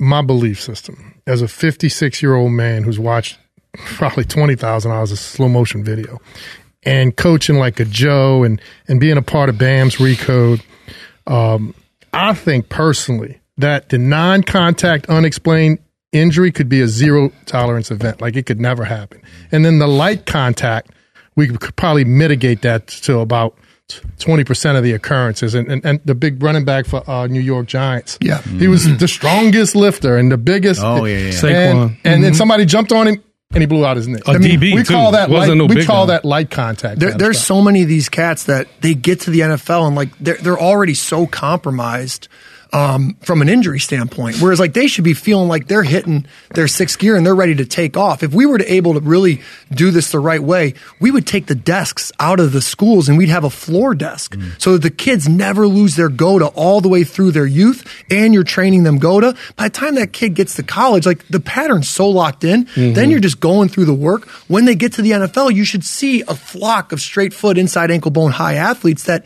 no one's going to go inside ankle bone low. Why? Because from the day they were babies until they got to the NFL, it's been an inside ankle bone high input. So you could see a situation where that whole thing gets wiped off the globe because you've now changed not only the 10% of the training to now inside ankle bone high, but that other piece of the pie, the larger piece, the lifestyle piece, better shoe choices, better shoe knowledge, better sitting options, right? Now it's like I'm owning 100% of my day in a proper movement pattern. And now I can go about my life, whether you're Saquon Barkley trying to break a 70-yard run, or you're a lady trying to get from one end of the aisle to the other without back pain. You still got feet, you still got ankles, and they've got to pay homage to the old pattern because that is what it is, and everybody has to have this. Andrew said it, this isn't just for athletes. He's like, oh my God, this is for every body. Every body is designed in that same way. It's ball and socket technology, it's coupled motion technology, it's land, air, and sea, everything fractals out. Nature's building the same recyclable, durable pattern into all its species, but we've just gone the wrong way, and it's only been a short period of time, but we don't know until kind of a few decades go by that, oh shit, the cigarettes are bad. Now you're like, oh shit, the chairs are bad. The next piece is going to be like, oh, maybe those lifts aren't what we should be doing with our locomotive athletes, because they do carry the same energy signature as the ACL or the Achilles. You were mentioning earlier about the tribe and the documentary that you saw where everyone's walking the same. Well, I kind of see the Walking Dead out there. I see like everyone's like walking the same way, but it's bad. But it's bad, it's well, not 85% of the population is probably in back pain. Yeah, there's tons of pain and tons of reason why they're kind of stuck in those positions. Yes. Maybe they were previous athletes, or maybe they just haven't done much in a really long time. I find that to be really interesting too. Yeah. Like a lot of folks haven't just really explored what they can do physically in a really long time. They haven't jumped. They haven't thrown anything. They haven't run. They haven't really done much of anything with their physicality, which again, I think is a birthright. And it's something that you should be cautious of. Like losing that kind of knocks back a lot of the traits that we have as human beings and disconnects us from like the heart and determination and a lot of the cool shit that we have. But a lot of people, like when I've seen families, I'll see a family like, at an event or just out at a park or something like that. And I see them walking, and they're all walking the same, and everyone's all duck-footed, or everyone's like knock-kneed, or like, what do you guys do? Like, because sometimes you get an athlete, especially like a teenage kid comes to you, he's like 17, and he's like 6'4", and he's a big overgrown giant, of a kid, and the knees are kind of slammed in, toes are pointed out, and it's like, oh man, I know for me as a coach, it was very difficult. I didn't have the skill set. I didn't know this stuff that you guys are communicating. That would have been really helpful, because for me, I was trying to make that kid, I was trying to squish him into positions that he wasn't really capable of doing. I'm trying to have him do squats like everybody else. And then I watch a squat and I'm like, oh my God, what am I going to do? And then I take him to the deadlift and he can't really even get to the bar. His hamstrings are too tight. Take him to the bench and shit just gets worse and worse. I'll make a statement, but I want Coach to talk about Cardell Thomas. I've been blasted many a times on social media because it's kind of like the thing I had to do was go out there and take the punishment from you guys. But they make fun of me for wearing the boat shoes, because I love those kicks. Man. I got a pair of those. In the late 2000s, I studied McDougall's work, which is Born to Run. Talked about Tada Umada and the barefoot, and I started putting on these deck shoes. And I'd coach right off the deck shoes, and people on social media would make fun of me. So I haven't put my foot in a shoe that binds them in like a decade and a half. This is a slab of rubber with some cloth around it, pretty much. But talk about Cardell. Cardell Thomas is a offensive lineman from LSU. And he was called Mr. Pancake in high school. He was, arguably maybe the best offensive lineman ever in high school. And he got to LSU and he had a foot injury immediately. And through the rehab process and all of that stuff and using the instep of the foot, it basically almost turned his foot into like this almost milk dud type shape, if you could visualize that, with the ankle sitting way on the inside of it. So what happens, what we see a lot of these people that don't have an arch, is the human body's very complex. It's very special. So we'll see, and we just say it's like an extension of the navicular bone or something like that, just to kind of give it a name or something, because it'll start to form a tissue or something underneath where the ankle is constantly playing, right? So it's almost like this big firm callus or something like that.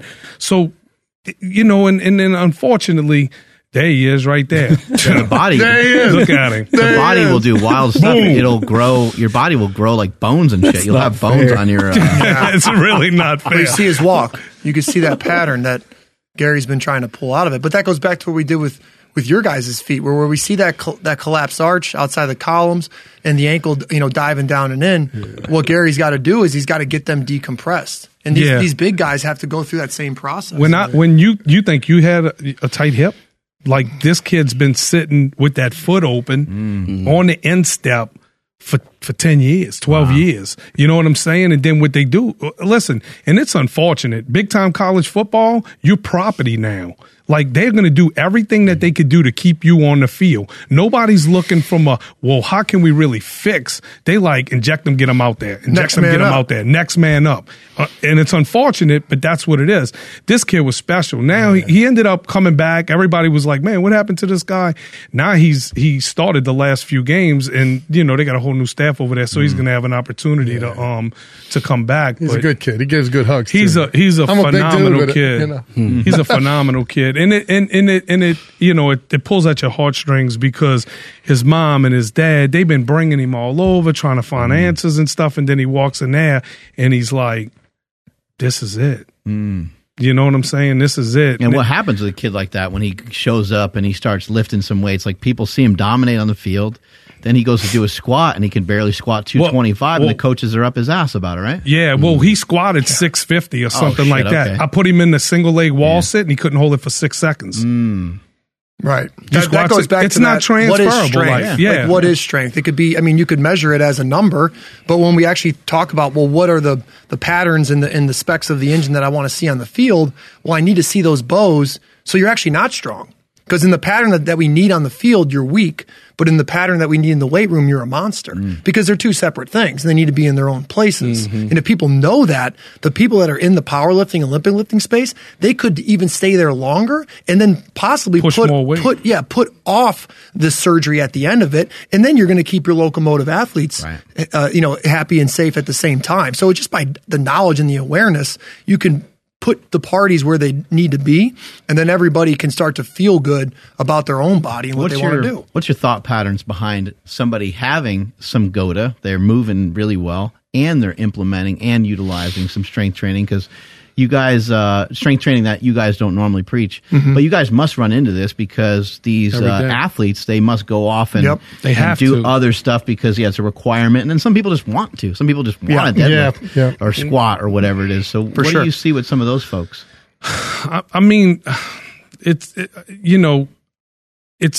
It could be done differently. It's one of them things where if it's a locomotive athlete, they don't have to do those things to build strength. You found that out today. Like, we lit up parts of your body or yesterday too, that wasn't being utilized. Now, when you go back and you say, okay, well, let's put everything in a category. Okay, does he play on his heels? Does he play with duck feet? Does he do all of these things? Well, then what system fits him the best? Okay, let's go back now and let's go look at a power lifter. Does he use his heels? Yeah. Does he open his feet for different lifts and stuff? Yeah. Is he with his back on a bench and stuff? Yeah. Okay. Well, this system is what's applicable for him. So it's not just about how we develop it; it's about the application side of everything and what fits. Now, the good thing is that everything locomotion is just GOATA in the way we develop strength. So if you're a tennis player, baseball player, anybody that moves, that travels through space is going to have to be in a locomotive pattern. Again, go back to what we talk about inputs. If I take and I give that kid powerlifting and Olympic lifting inputs, and he's a defensive end, eventually he's going to have the soft tissue injury. There's no way to keep him safe. I think the practical way for the athlete, like thinking back on my day to day and how could I have done this at an Iowa, where now I have to do these lifts. It is what it is, and we see this with a lot of athletes. What could I have done to kind of counteract that? And that's why we talked to you guys yesterday about capturing that 90%, right? That lifestyle. So that's where you talk about the walk. You mentioned all the walking miles you do. How many steps you said was like 20,000. So 20,000 steps. Those could be 20,000 GOATA steps. Now I go to rest. Blade walking. Yes. Instead of that athlete sitting at their desk, they now go to the floor. So now that hour of homework or that hour of film study that I spent like this, that's going to actually ruin my hip and my shoulder when I do try to drive that post that I've now recognized on tape. We could be on the ground and we could be keeping that pattern. So the young athletes, like chocolate cake when you're on a diet, right? the young athletes, it's going to be a problem. They got to capture the 90%. It's the only way right now. Like Gary's saying, it's not optimal to be going back and forth because I'm still giving that nervous system the go ahead. That's what always, keeps us up at night is if my athlete's getting any sort of inside ankle bone low, it's still alive in that backlog. It's still there. We're trying to wash it all out because it's got nothing to do with their movement. But the best we can do with what we have right now is to try to capture the 90% with their walk and their rest, and then a really clean groundwork routine like we showed you guys that's going to target all those big time areas and be something that they could add into their morning and their nighttime routine. It's movement maintenance. It's movement hygiene. You're brushing your teeth. You're combing your hair. You're doing the same thing at the hip and the ankle level. That's giving everybody their best chance. That'd be the same blueprint that I would send off to anybody. Get a groundwork routine, get yourself walking the correct way, change your rest. And then that last 10%, if you do want to go do Olympic lifting and you don't have to go out there and run around, fly around, jump, and compete, then you'll probably be okay if you're just walking around in your day-to-day. Yeah. But if it's a high-level athlete, why even take the risk? So optimally, it's not good, but for right now, that's your best bet. Taking it a step further is there's not an evaluation process out there. There's not one of the things that happened. The kid Grant Delpit, and Grant Delpit was like my favorite college safety ever. Okay, this kid flew around the ball. I thought he was going to be like the second coming of like a Tyrann Mathieu or somebody like that. Just drew to the ball phenomenally. He's had super GOATA movement patterns, and then he broke down along the way. Right, the college weight room, the specialized training, and all of this stuff, and it turned into a shit show one day on social media. And the guy Mo Wells, and Mo knows what he knows. He's a great speed developer and all of this stuff like that. But he made a comment in a post, and when he said medical cleared him. Like, in other words, they gave him to me to train. Like, they said it was okay at IMG to go ahead and execute my program with him. So that we know that there's no process out there. So if Grant walks in there after being in LSU's weight room for 4 years and doing WOTA training, and he goes out to his pro day and Mo gets him and they clear him, well, Mo's going to execute his program now. Whereas if there was some kind of better process where we could go in, do the evals, and then it may say because everybody walks in their WOTA, and then they throw them into WOTA workouts and it makes it worse.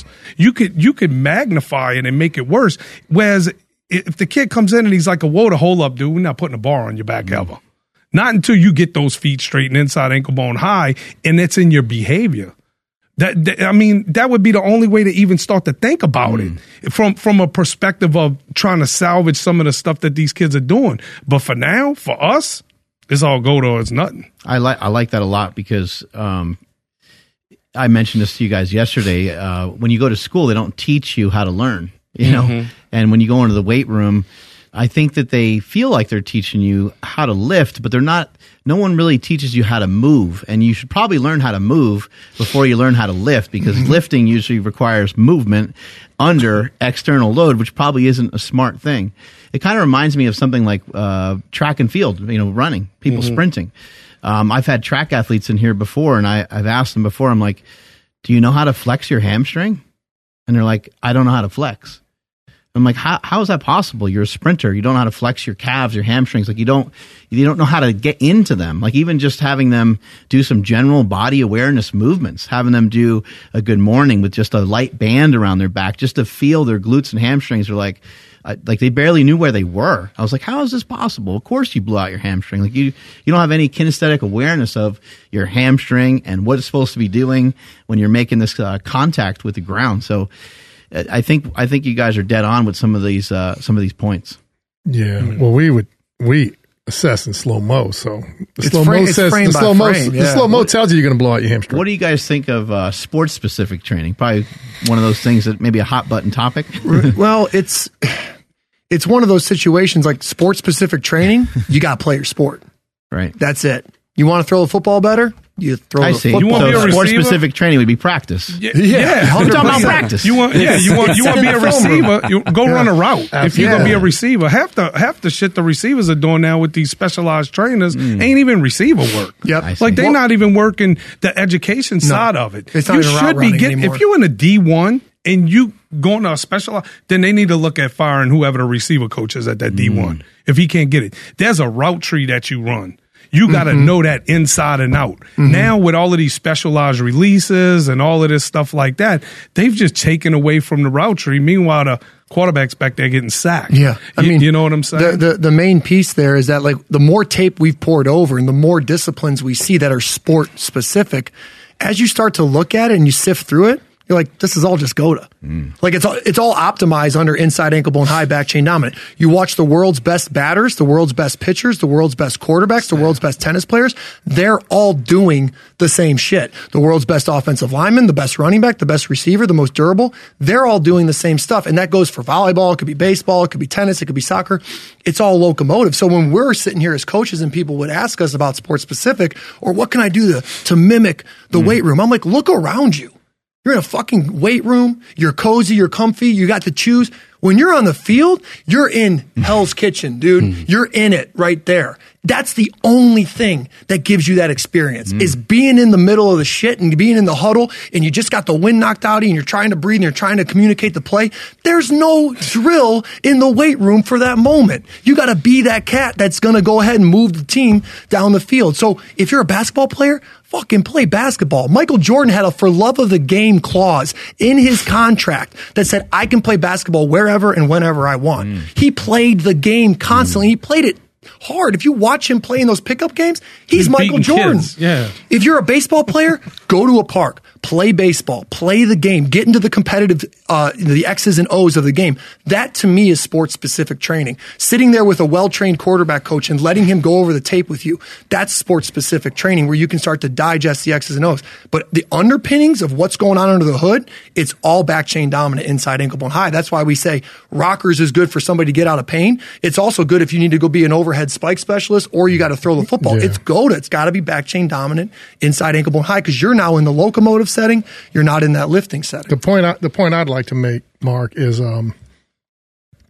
it's problematic with the internet that a sports-specific training or similar training like that is coming from young kids. So here's what you get. You get somebody like, I don't know if you ever heard of the professor, but he's dribbles a lot, and does a lot of cool stuff, and he's got everybody going inside ankle bone low. And about 2 years ago, he's doing a back step and he tears his Achilles. And I'm like, there's the problem. You got a 28-year-old that has a little knowledge of cadaver science, creating all these new moves, and now you got millions of people buying their programs, and they got no elders. They got no historical reference to, is this going to tear up my hip and knees in 30 years? And it's a problem, you know. I knew you was about to slam something. I knew you had that whole thing going on right here like that. Dude. But that's the big piece that was for me when I first approached this was, man, like I came from that place of back pain as a young kid. And you hear Gilly's story about how he dealt with that in the 20s and 30s and then be able to put that off and to be still durable at his age. That's like we talked about earlier. The elders of GOATA are Hurricane Hawkins, Ida Keeling, just as important as Michael Jordan and the Crawling Baby and the Karubo. Because we need to know, does this behavior match up for the long haul? Does it stand the test of time? The more tape you watch, the more people you watch, the elders start to sift through. There's Hurricane Hawkins right there. There's Hurricane. You see the straight foot. You see the inside ankle bone high. You see the knee. That was 3 years ago. Yeah. That was 3 years ago. That's not even, it's somewhat recent. 105 years old. Wow. Shit. Doing sprints. Well, they don't go that fast, but for a 5-year-old, they she says it in the thing. I do a little running around each day, not a certain amount or a time, just to keep everything going. When you in the pattern, you in the pattern. Every step she's taking is in the pattern. So she could do it at 102. She just did it at 105. And then, I mean, hey, man, that cardiovascular system stays intact. She might do it at 110. Jim Wendler, he wrote a book called 531. It was massively popular. One of the things that he said is, because he has a football background, one of the things that he stated, and I thought that this was pretty interesting, and I'd like to get your take on it. He said that he believes that athletes should train their upper body a little bit like a bodybuilder, so they have some good strength and they have some good size, and they should train the lower body like an athlete. What would you think of something like that? It's closer to the answer than I'd rather. I'm trying to get you guys to bend a little bit. Well, that's what I'm saying. Like it's closer to the. This is the here's thing. Here's what you could do. Let me say something, because the bending thing or whatever. Man, Mark, my belief system, Andrew just fucking raised it up 2 notches. You know what I'm saying? So for me to bend away from Andrew, something, goddammit. yeah, it's your fault, Andrew. You watch Bam, and you watch the size that he puts on. You see the chest. Yeah, it's hard for me to stray from it. You see his chest and his back. Like, he got the muscles. He's fine. Like, I would challenge anybody that's looking for an upper body crawl. Come on down to the gym. We're going to cat crawl you next to GOATA Joe. I want to see you cat crawl like GOATA Joe does, and then I want you to stand up and I want you to tell me, have you ever had a better upper body pump? You haven't. The other part of that issue is, we talk about this with our baseball players. Arm care without foot care is no arm care at all. So you'll see these people doing bands in their crooked foot, pushed in the front chain. You ain't actually speaking to the movement patterns that athlete needs on the court. Andrew. Same thing for a basketball player, right? I'm taking my shot. So much has to be done on the lower half to organize to stay in a position where you're going to adhere to the global laws to shoot the shot the best way. So anything you're seeing dynamic from an upper half movement in sports, even an O-lineman negotiating the forces through the hands, all of that is going down into the foot. So the total system organization to us overrides this compartmentalized, trenched, somewhat, isolated thinking. We go away from that. Like, everything starts macro, 40,000 foot view. Oh my gosh, it's a hurricane. It's energy moving around the corner. We never go into the isolated unless I'm just trying to get you to tap into a certain part. Like, hey, Mark, check out that foot, that hip, but then come back and zoom out and see the whole piece working together. So when we're training our baseball players or we're training our O-linemen, they're using their hands but keeping that back chain dominance and that inside ankle bone high. So while that's closer, once again, what would be 100% optimal based off the tape? It would be making sure that the whole system is paying homage while we work so that it's closer to mimicking what the movements are going to play out like when we actually get to the But field. Gary, I've seen Bam and the guys with the weight vest and the 25 here and the 25 in the back and a 50-pound kettlebell. I mean, they got 150 pounds. Yeah, working in the back chain. Well, that's what I was telling Mark yesterday is we not necessarily not using weights. We just not use them in a traditional sense. You know what I'm saying? We're just doing it a little different. Do you have barbells and dumbbells and stuff like that at your gym? We just put them on their heads. Now, I will say this. About 4 or 5 years ago, we threw out about $70,000 of equipment. And when I say throw it out, I put it on the street. Oh, shit. When I told Gilly, what kind of equipment? Fucking reverse hypers and rope barbells, shit. A lot of different shit. Like hammer strength type stuff. Machines kind of and shit. stuff. Any kind of stuff like that. We put out there skiers, trap bars, things, and we had good shit. Like, I took, I had a couple of different treadmills that we were using and I walked away from that. Now I use speed tread. Now, both you guys have had a lifting background before, right? I didn't, but I lifted all my athletes. I haven't done shit. But you had them squatting and deadlifting and stuff, but then you got rid of those movements, right? Yeah, we got rid of all of that. What happened was when Gilly came when Jamal Chase had the injury, we already had 2 guys that was doing it. It was Joe that was kind of starting to get into it, and Donald Clay Jr. is he's the first recoded growth plate athlete. So we had a grown man, and then we had a growth plate athlete, an adolescent, which those 2 factors are important too, because it's easier to recode the adolescent because he's still growing, right? But he also could be tougher from the behavioral standpoint outside of the gym, meaning like he might be sitting down playing a video game when he's not with you. But when Gilly came to me with all of this stuff, and I was like, I bought the iPad, I started watching. I'm like, all right, listen, because he was just renting a little space from me in the front. I'm like, Gilly, it's time. He's like, what is time for? I'm like, it's time for you to either fucking put some money into this thing. Because another thing too is brick and mortars are tough. Yep. You know what I'm saying? I was drowning.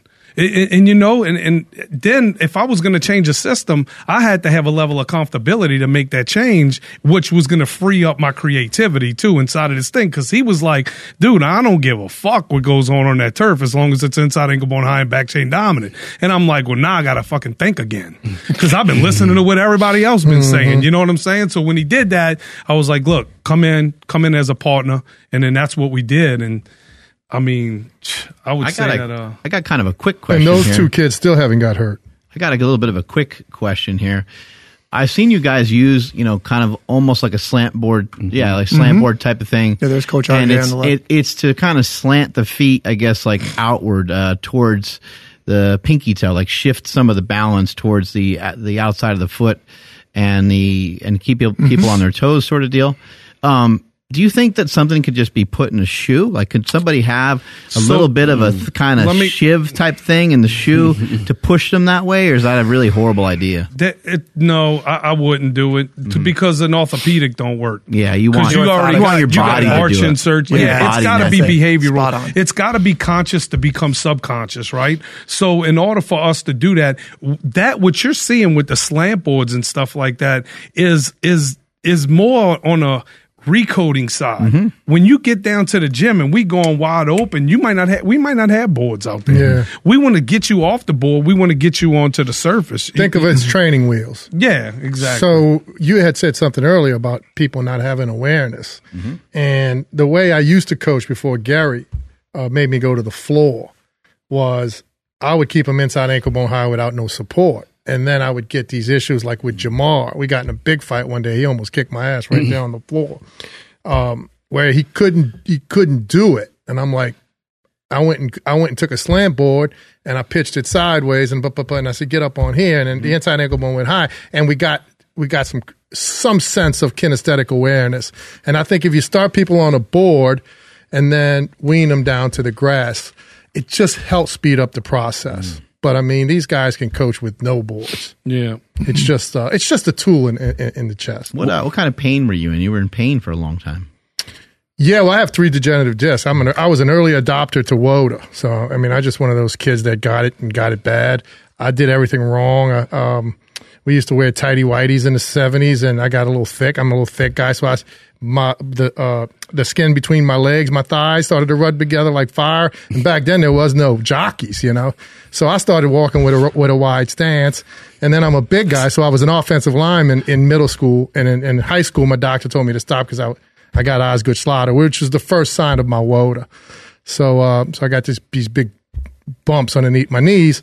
So that duck walk turned into, but I always loved the weights. I had at 13. You used to walk with your feet pointed out? Not when I was I was 12 years old. I was this GOAT. I was bitty basketball all-star. It took about 3 years for me to WOTA-fy myself. When I was high school, I got cut off my high school basketball team. And the exact words of my coach was, you got bad feet, bad hips. And I'm like, I want to fix it. I've never been cut off a high school basketball team. I don't know how to fix that. You just got it. You out. And then I got cut, and that was it for me. That was my career. But now your feet are pointed like at each other when you're standing. Oh yeah. And look, when I was 21 years old, I was back squatting, warm up weight.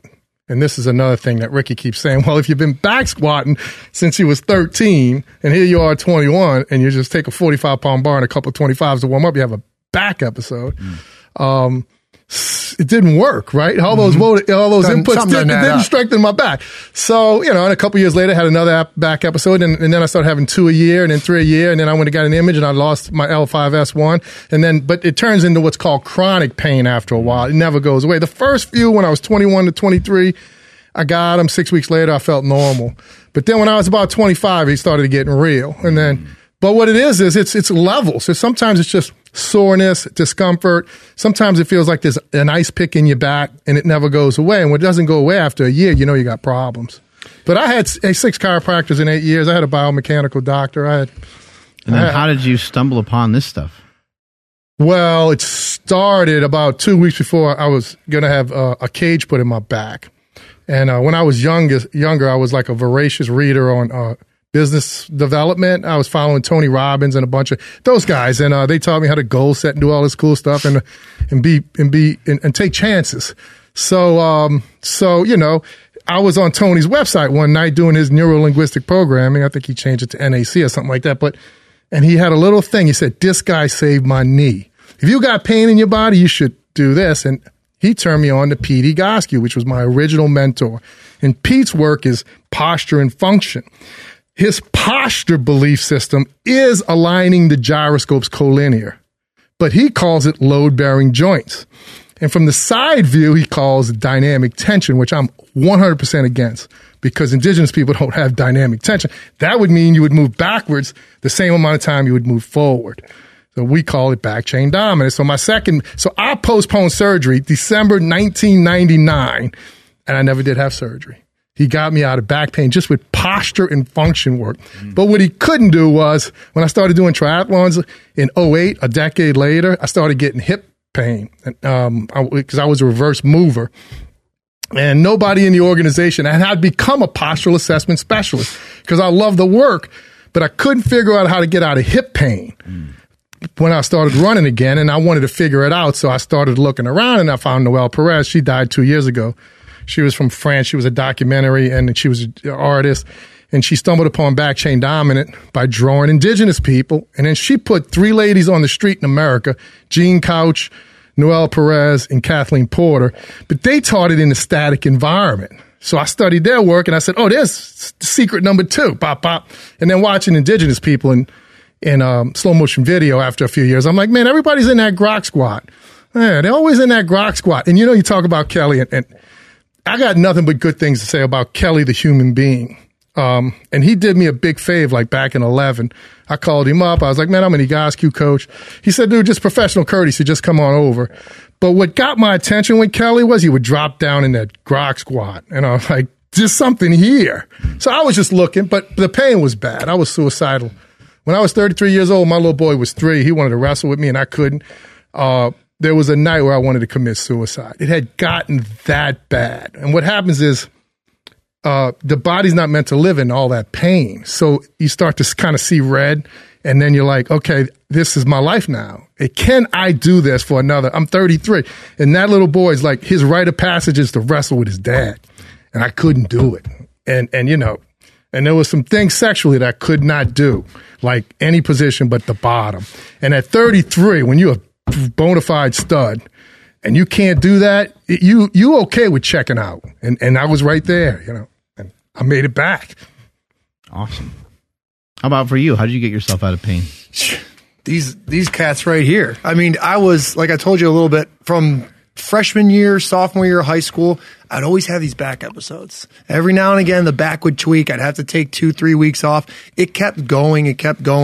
And I really started to look at movement when I was going into the NFL draft, because I felt that my skill set was not going to match what was needed at the next level. And I was right.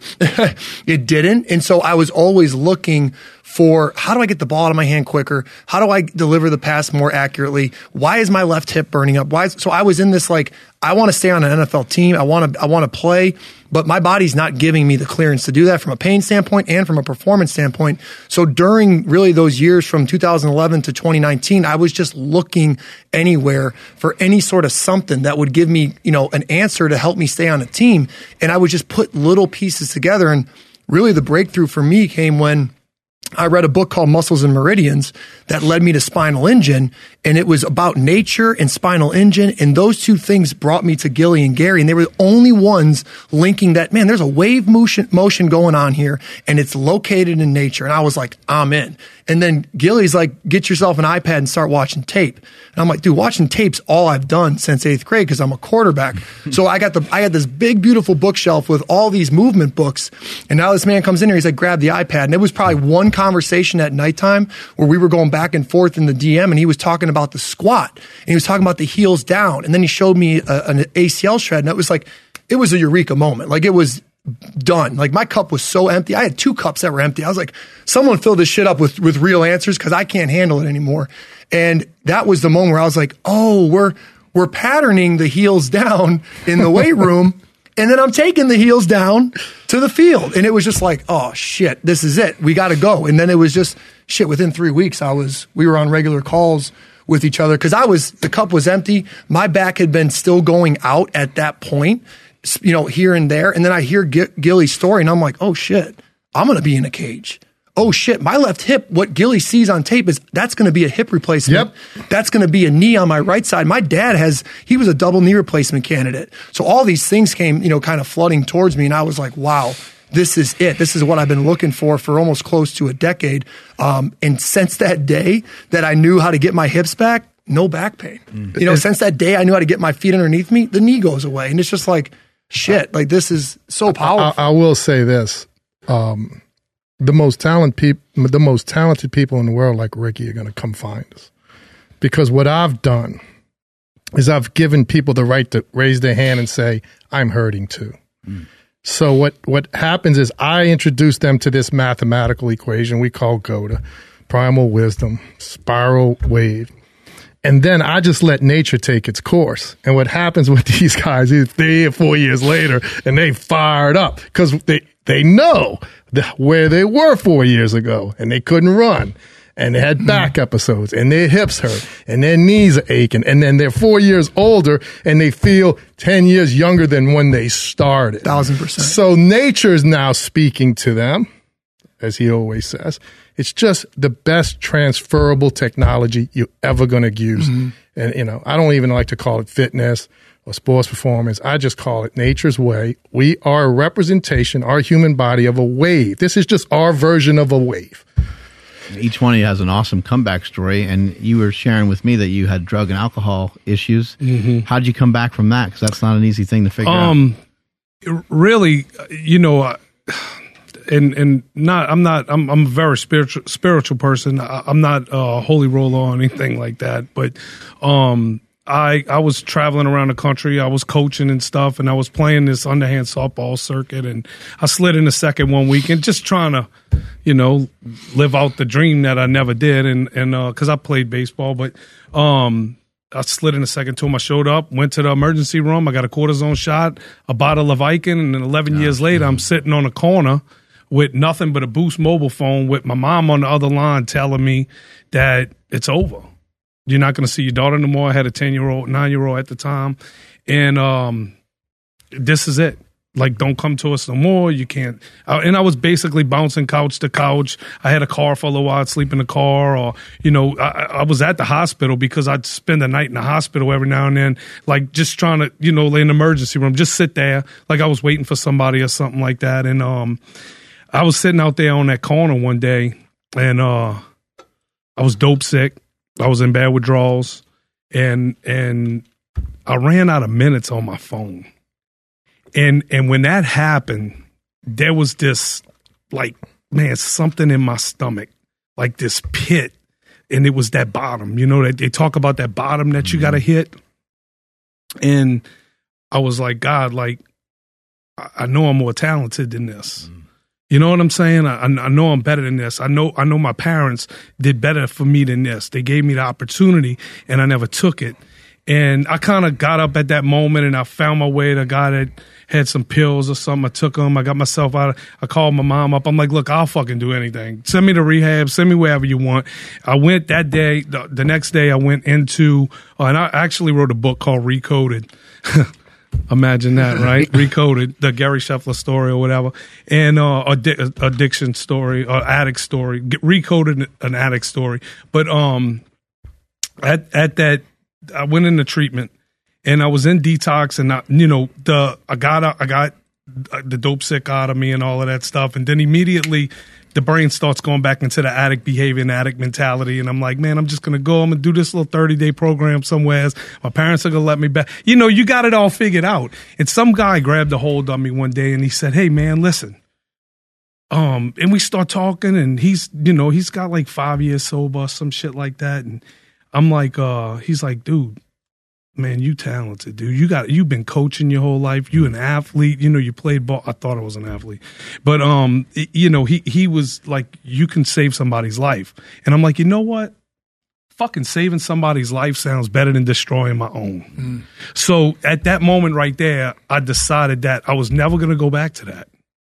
And 11 and a half years later. There you go, dog. I never did. That's it. That's awesome, man. It's amazing that you guys all found each other. It's so super cool. We're on the same vibration. That's what I always say. It's like it's a frequency, and you tap into it, and we find these people.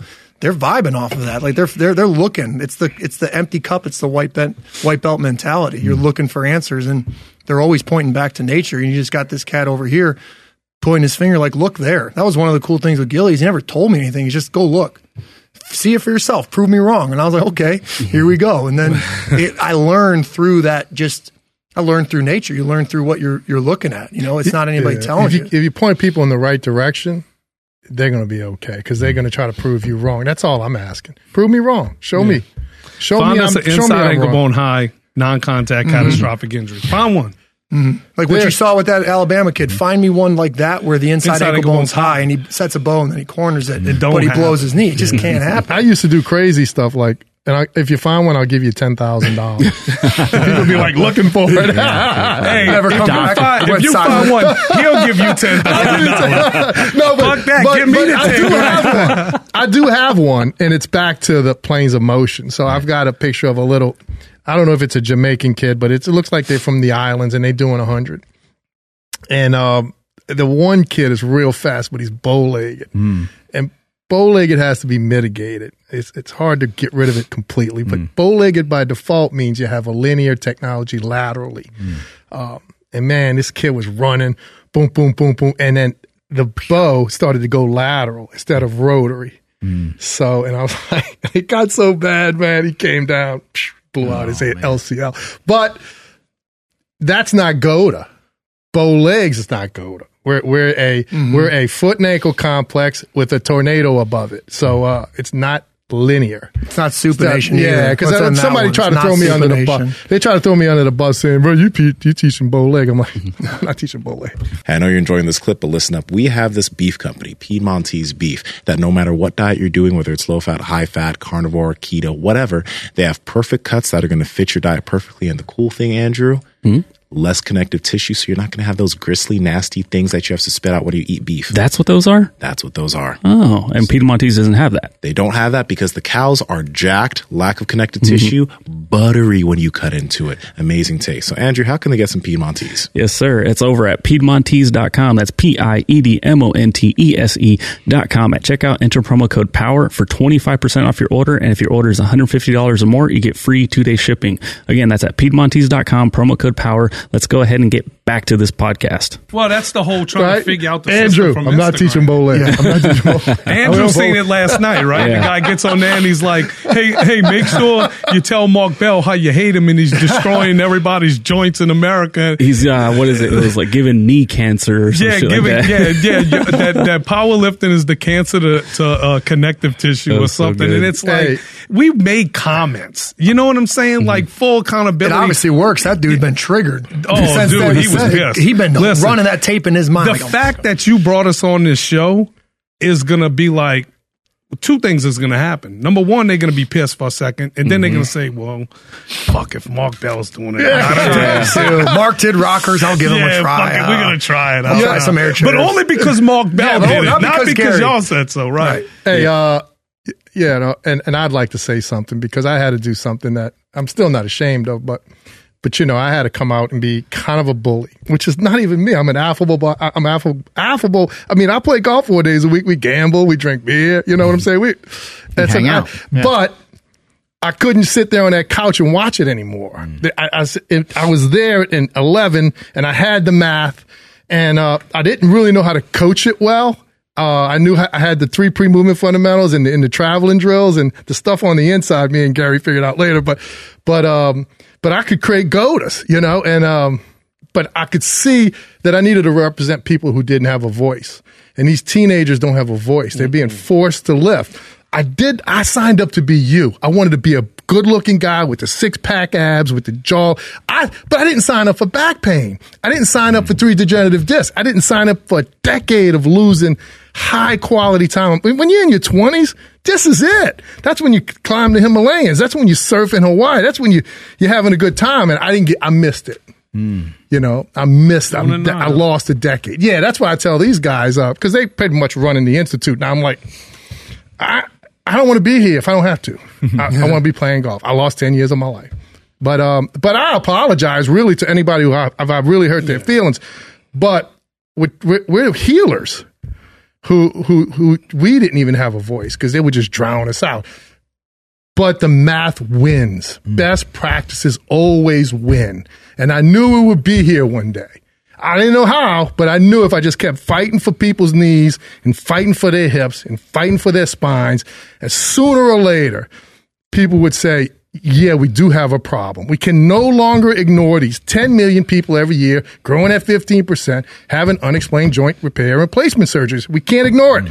It's right. And what they used to tell me is, well, it's because people gain weight. And I'm so glad I did 67 sprint triathlons. I did them at 280. I did them at 270. I did them at 250. One year I got all the way down to 240 and I was running sub 10s off the bike. Like for me, a big guy to run under 10-minute miles off the bike. So I did it at the highest weight, 280, and at 240. And crazy. I'm still doing it. So it's not weight. It's movement and efficiency. What you got, Andrew?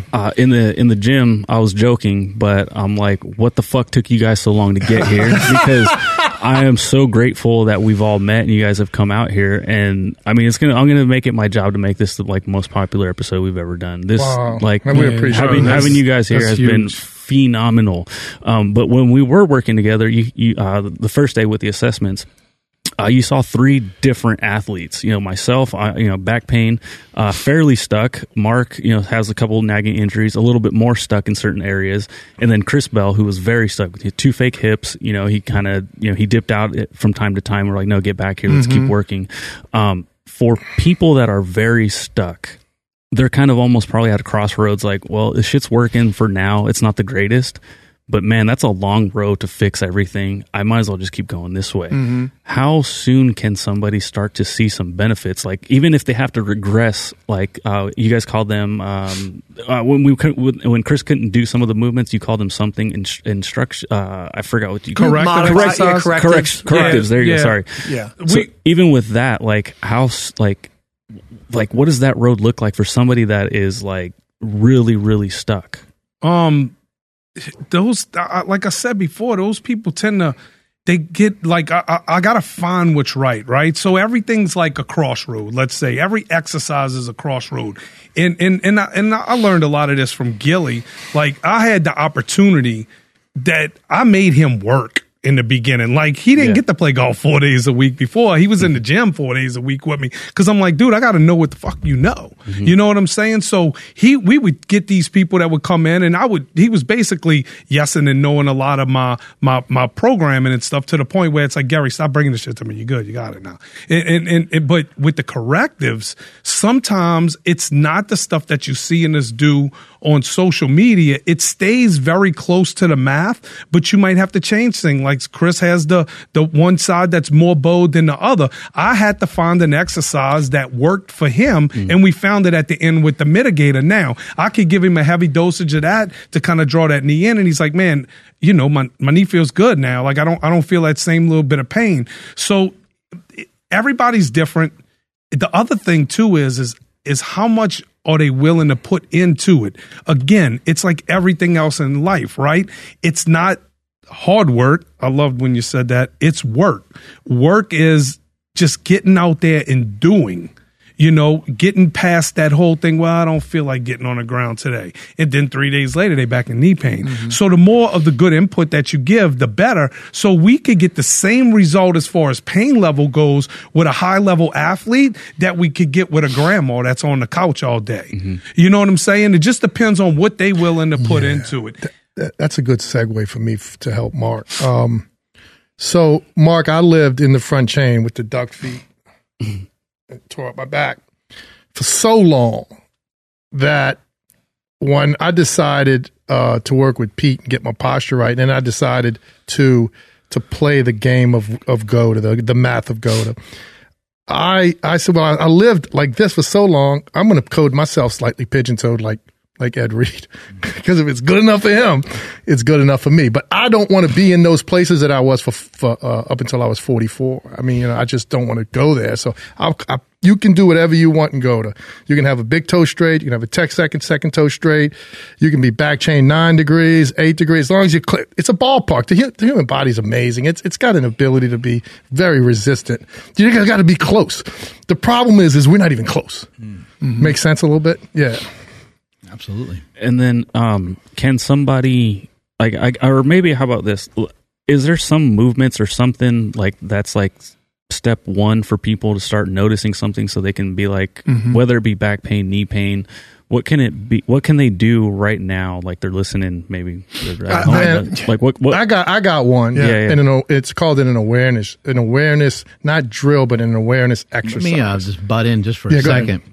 if you go to get on the ground and the ground hurts, you have a problem. Yes. 1000%. Even if the ground is kind of like, even if the ground's kind of like not soft, if the ground is soft and you get on the ground and it hurts your knees and your feet and your ankles, you have an even bigger problem, I think. Yeah. You got to address Spot on. Andrew, another thing too is we have a website, GOATAmovement.com. You could go there. There's DIY courses. There's DIY workouts. There's a link to find a GOATA coach.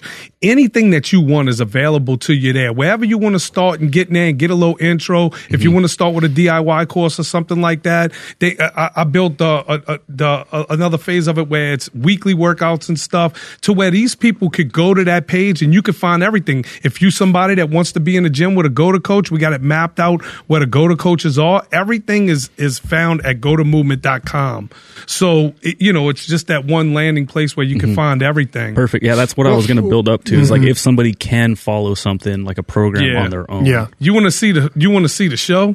You go to the Instagram page. So Andrew, here's a good awareness show. So, I had to have the intuition enough to believe some of the stuff that I was a woad. And one of the things I did to identify it was I'd be in the shower, and my wife would have been in there with the oils and all that, and I would get in the shower, even though I did 10 years worth of posture work, and I'd get in the shower, and and all of a sudden I look down, my feet would be pointing out, and then I'd put them straight, and then and then it would be out, and I was like, why is the oil? Is it the oil?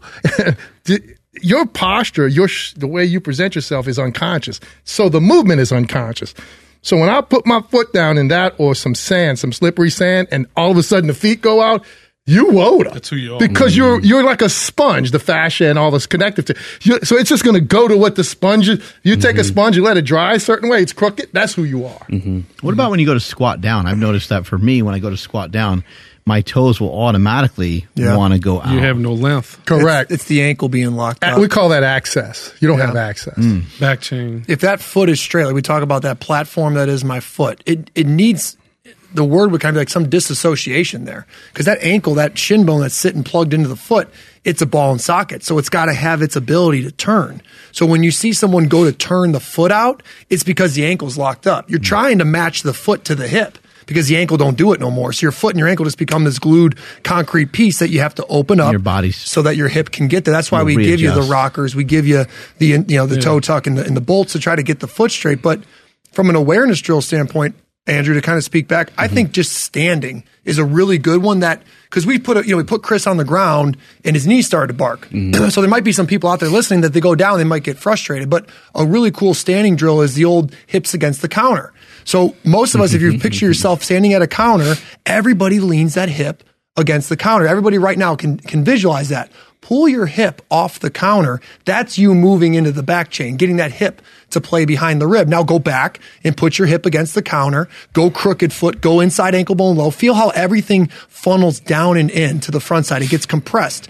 Now take your hip, or first bring your feet closer together, and then pull your hip away from the counter and get your inside ankle bones high. Now you'll feel the system lengthen out. That's a great little inside ankle bone high, back chain dominant awareness drill, kind of wrapped into having some sort of tactile feedback with an object in front of me that I can start to kind of, okay, I don't want to go that way. I want to start trending this way. And that's sort of that beginning piece that we want to give to people, is the education and the awareness. If I'm just aware of it at first, I can start to build this momentum to make that recode. Like you had asked about, okay, someone like Chris, how do we start? I look at it as like my WOTA, whatever I saw in my assessment, is this big, heavy rock that's shaped like a ball. And when I start to push that ball, the first couple yards, it's hard, it's slow. As I build momentum, I start to pick up speed and it gets easier to push that rock. So if you look at your recode sort of in the same way, at the beginning it feels like, wow, damn, this is a lot. But as you start to build momentum, that sort of initial like, whoa, I'm so locked up, that changes in a week. And then week 2 is even better, week 3. So it's a quick road to start moving in the right direction. But some people need a little bit of help, a little bit of awareness. Go reach out for a coach or start to look at some of those programs to see what fits you. And if you're having problems, you're still having pain, then you know you need someone there to help you and put you into a better spot. Yeah, and before I forget, it was so funny when they were doing our assessment. I swear, like I stood there for 2 seconds. They could figure out why my back was hurting within seconds, and I swear I heard Gary just be like, "Oh shit!" Like, yep. We got some work. Let me say something else too. He did the Ben Affleck eye roll. He was like, Jesus. Here we go again. Listen, I'm gonna tell you something else too, because he said something, and I know somebody's gonna say something out there. Yes, he did say the ankle is a ball and socket. And yes, it is. I don't give a fuck what your history book says. It's a ball and socket because we seem to behave at the highest level and the safest people. It's right there. The design is right there. If you look under that, the cadaver science people, they don't even got their own world right. I mean, you teach the ankle as a hinge. Where'd you get that from? Like, did you look at the talus? If you just look at it, I challenge our coaches to do this. Go on to Pinterest or go on Google Images and type in the talus, type in these things. Don't worry about what it's called. That's just getting you to the visuals. Just look at it. We laughed one time at a lab weekend. I go, Gilly, look. And he goes, what? I go, all the writing for that image of the foot is in German. Yeah. But it didn't fucking matter because we don't worry about the words. We're looking at the structure. Like Gilly always goes up there and we got all these fractals of nature on the back wall, showing up in flowers and hurricanes. And Gilly will show the curve of the hurricane or the curve of the flower, and then he'll go to the foot and he'll show you the curve of the bones. Everything wants to work that way. So just by looking under the hood, but going back to the movement first, right? Watching the tape, watching how it moves, looking at its anatomy, watching how it moves, looking at its anatomy, like, oh, that's how it plays through space. That's why the supination, pronation, flex, extend makes no sense. It doesn't add up when you put on the tape. So you got the tape and you've got that under the hood understanding, and it's a powerful, it's how we're able to look at you after a second and go, yep, left side. I think you guys need a GOATA stick. To just you smack people with it. I do. He's got a golf club, a little mini golf club. I was going to bring it. It's kind of the size of this samurai, but it was a mini golf club. It was one of the first weekends just hit people when that I was down there. That I was down there, and it was this. Gilly was showing me through a golf club how the hip played, and I was like, oh, and I'm like, what if I just put a tennis ball on the end of that golf club so it looks more like a ball and socket? And then we started to play around with it, and we would use it to teach. But now we use it as a stick to kind of, hey, look at your feet. Tap the foot, tap the hip, move your hip back, get the ankle bone high. But yeah, it is. It's a discipline stick. We always talk about what I call the collective delusion or the cognitive entrenchment. The inability to question. And I got to give Bam some love on this one because he was telling me this morning. He said, we go to school and we get the information from the teacher, and then the teacher gives us a test. And then the answer to that test is, yes, no. You get it right, it's yes. You get it, no. Then after a while, we begin to program our brains to say, I got to answer the test right.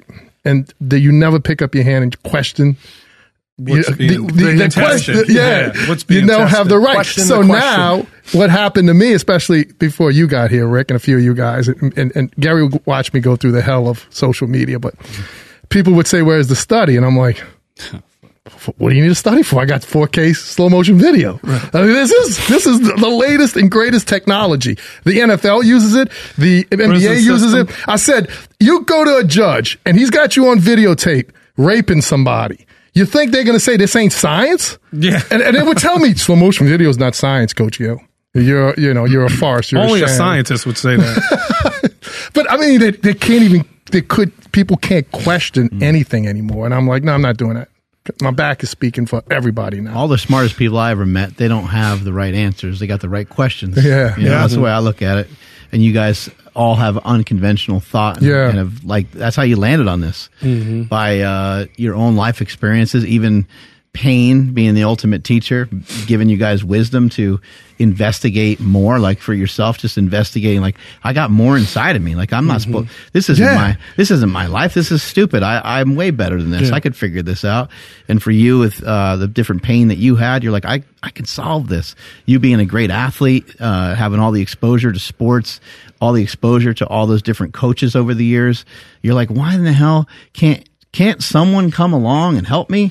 And the answer to that is no. They can't come along and help you. You got to turn that question into when am I gonna put the onus on myself, and when am I going to go and help myself? How do I help myself? And I think that's what all three of you guys have done great. And then now you're in a position to help so many more people. Andrew, take us on out here, buddy. All right. After one quick question, I have a sit to stand desk. I have this lumbar support. I have a couple of other things that I've gotten for myself in hopes that it's going to help with my back. They're going to say throw it away.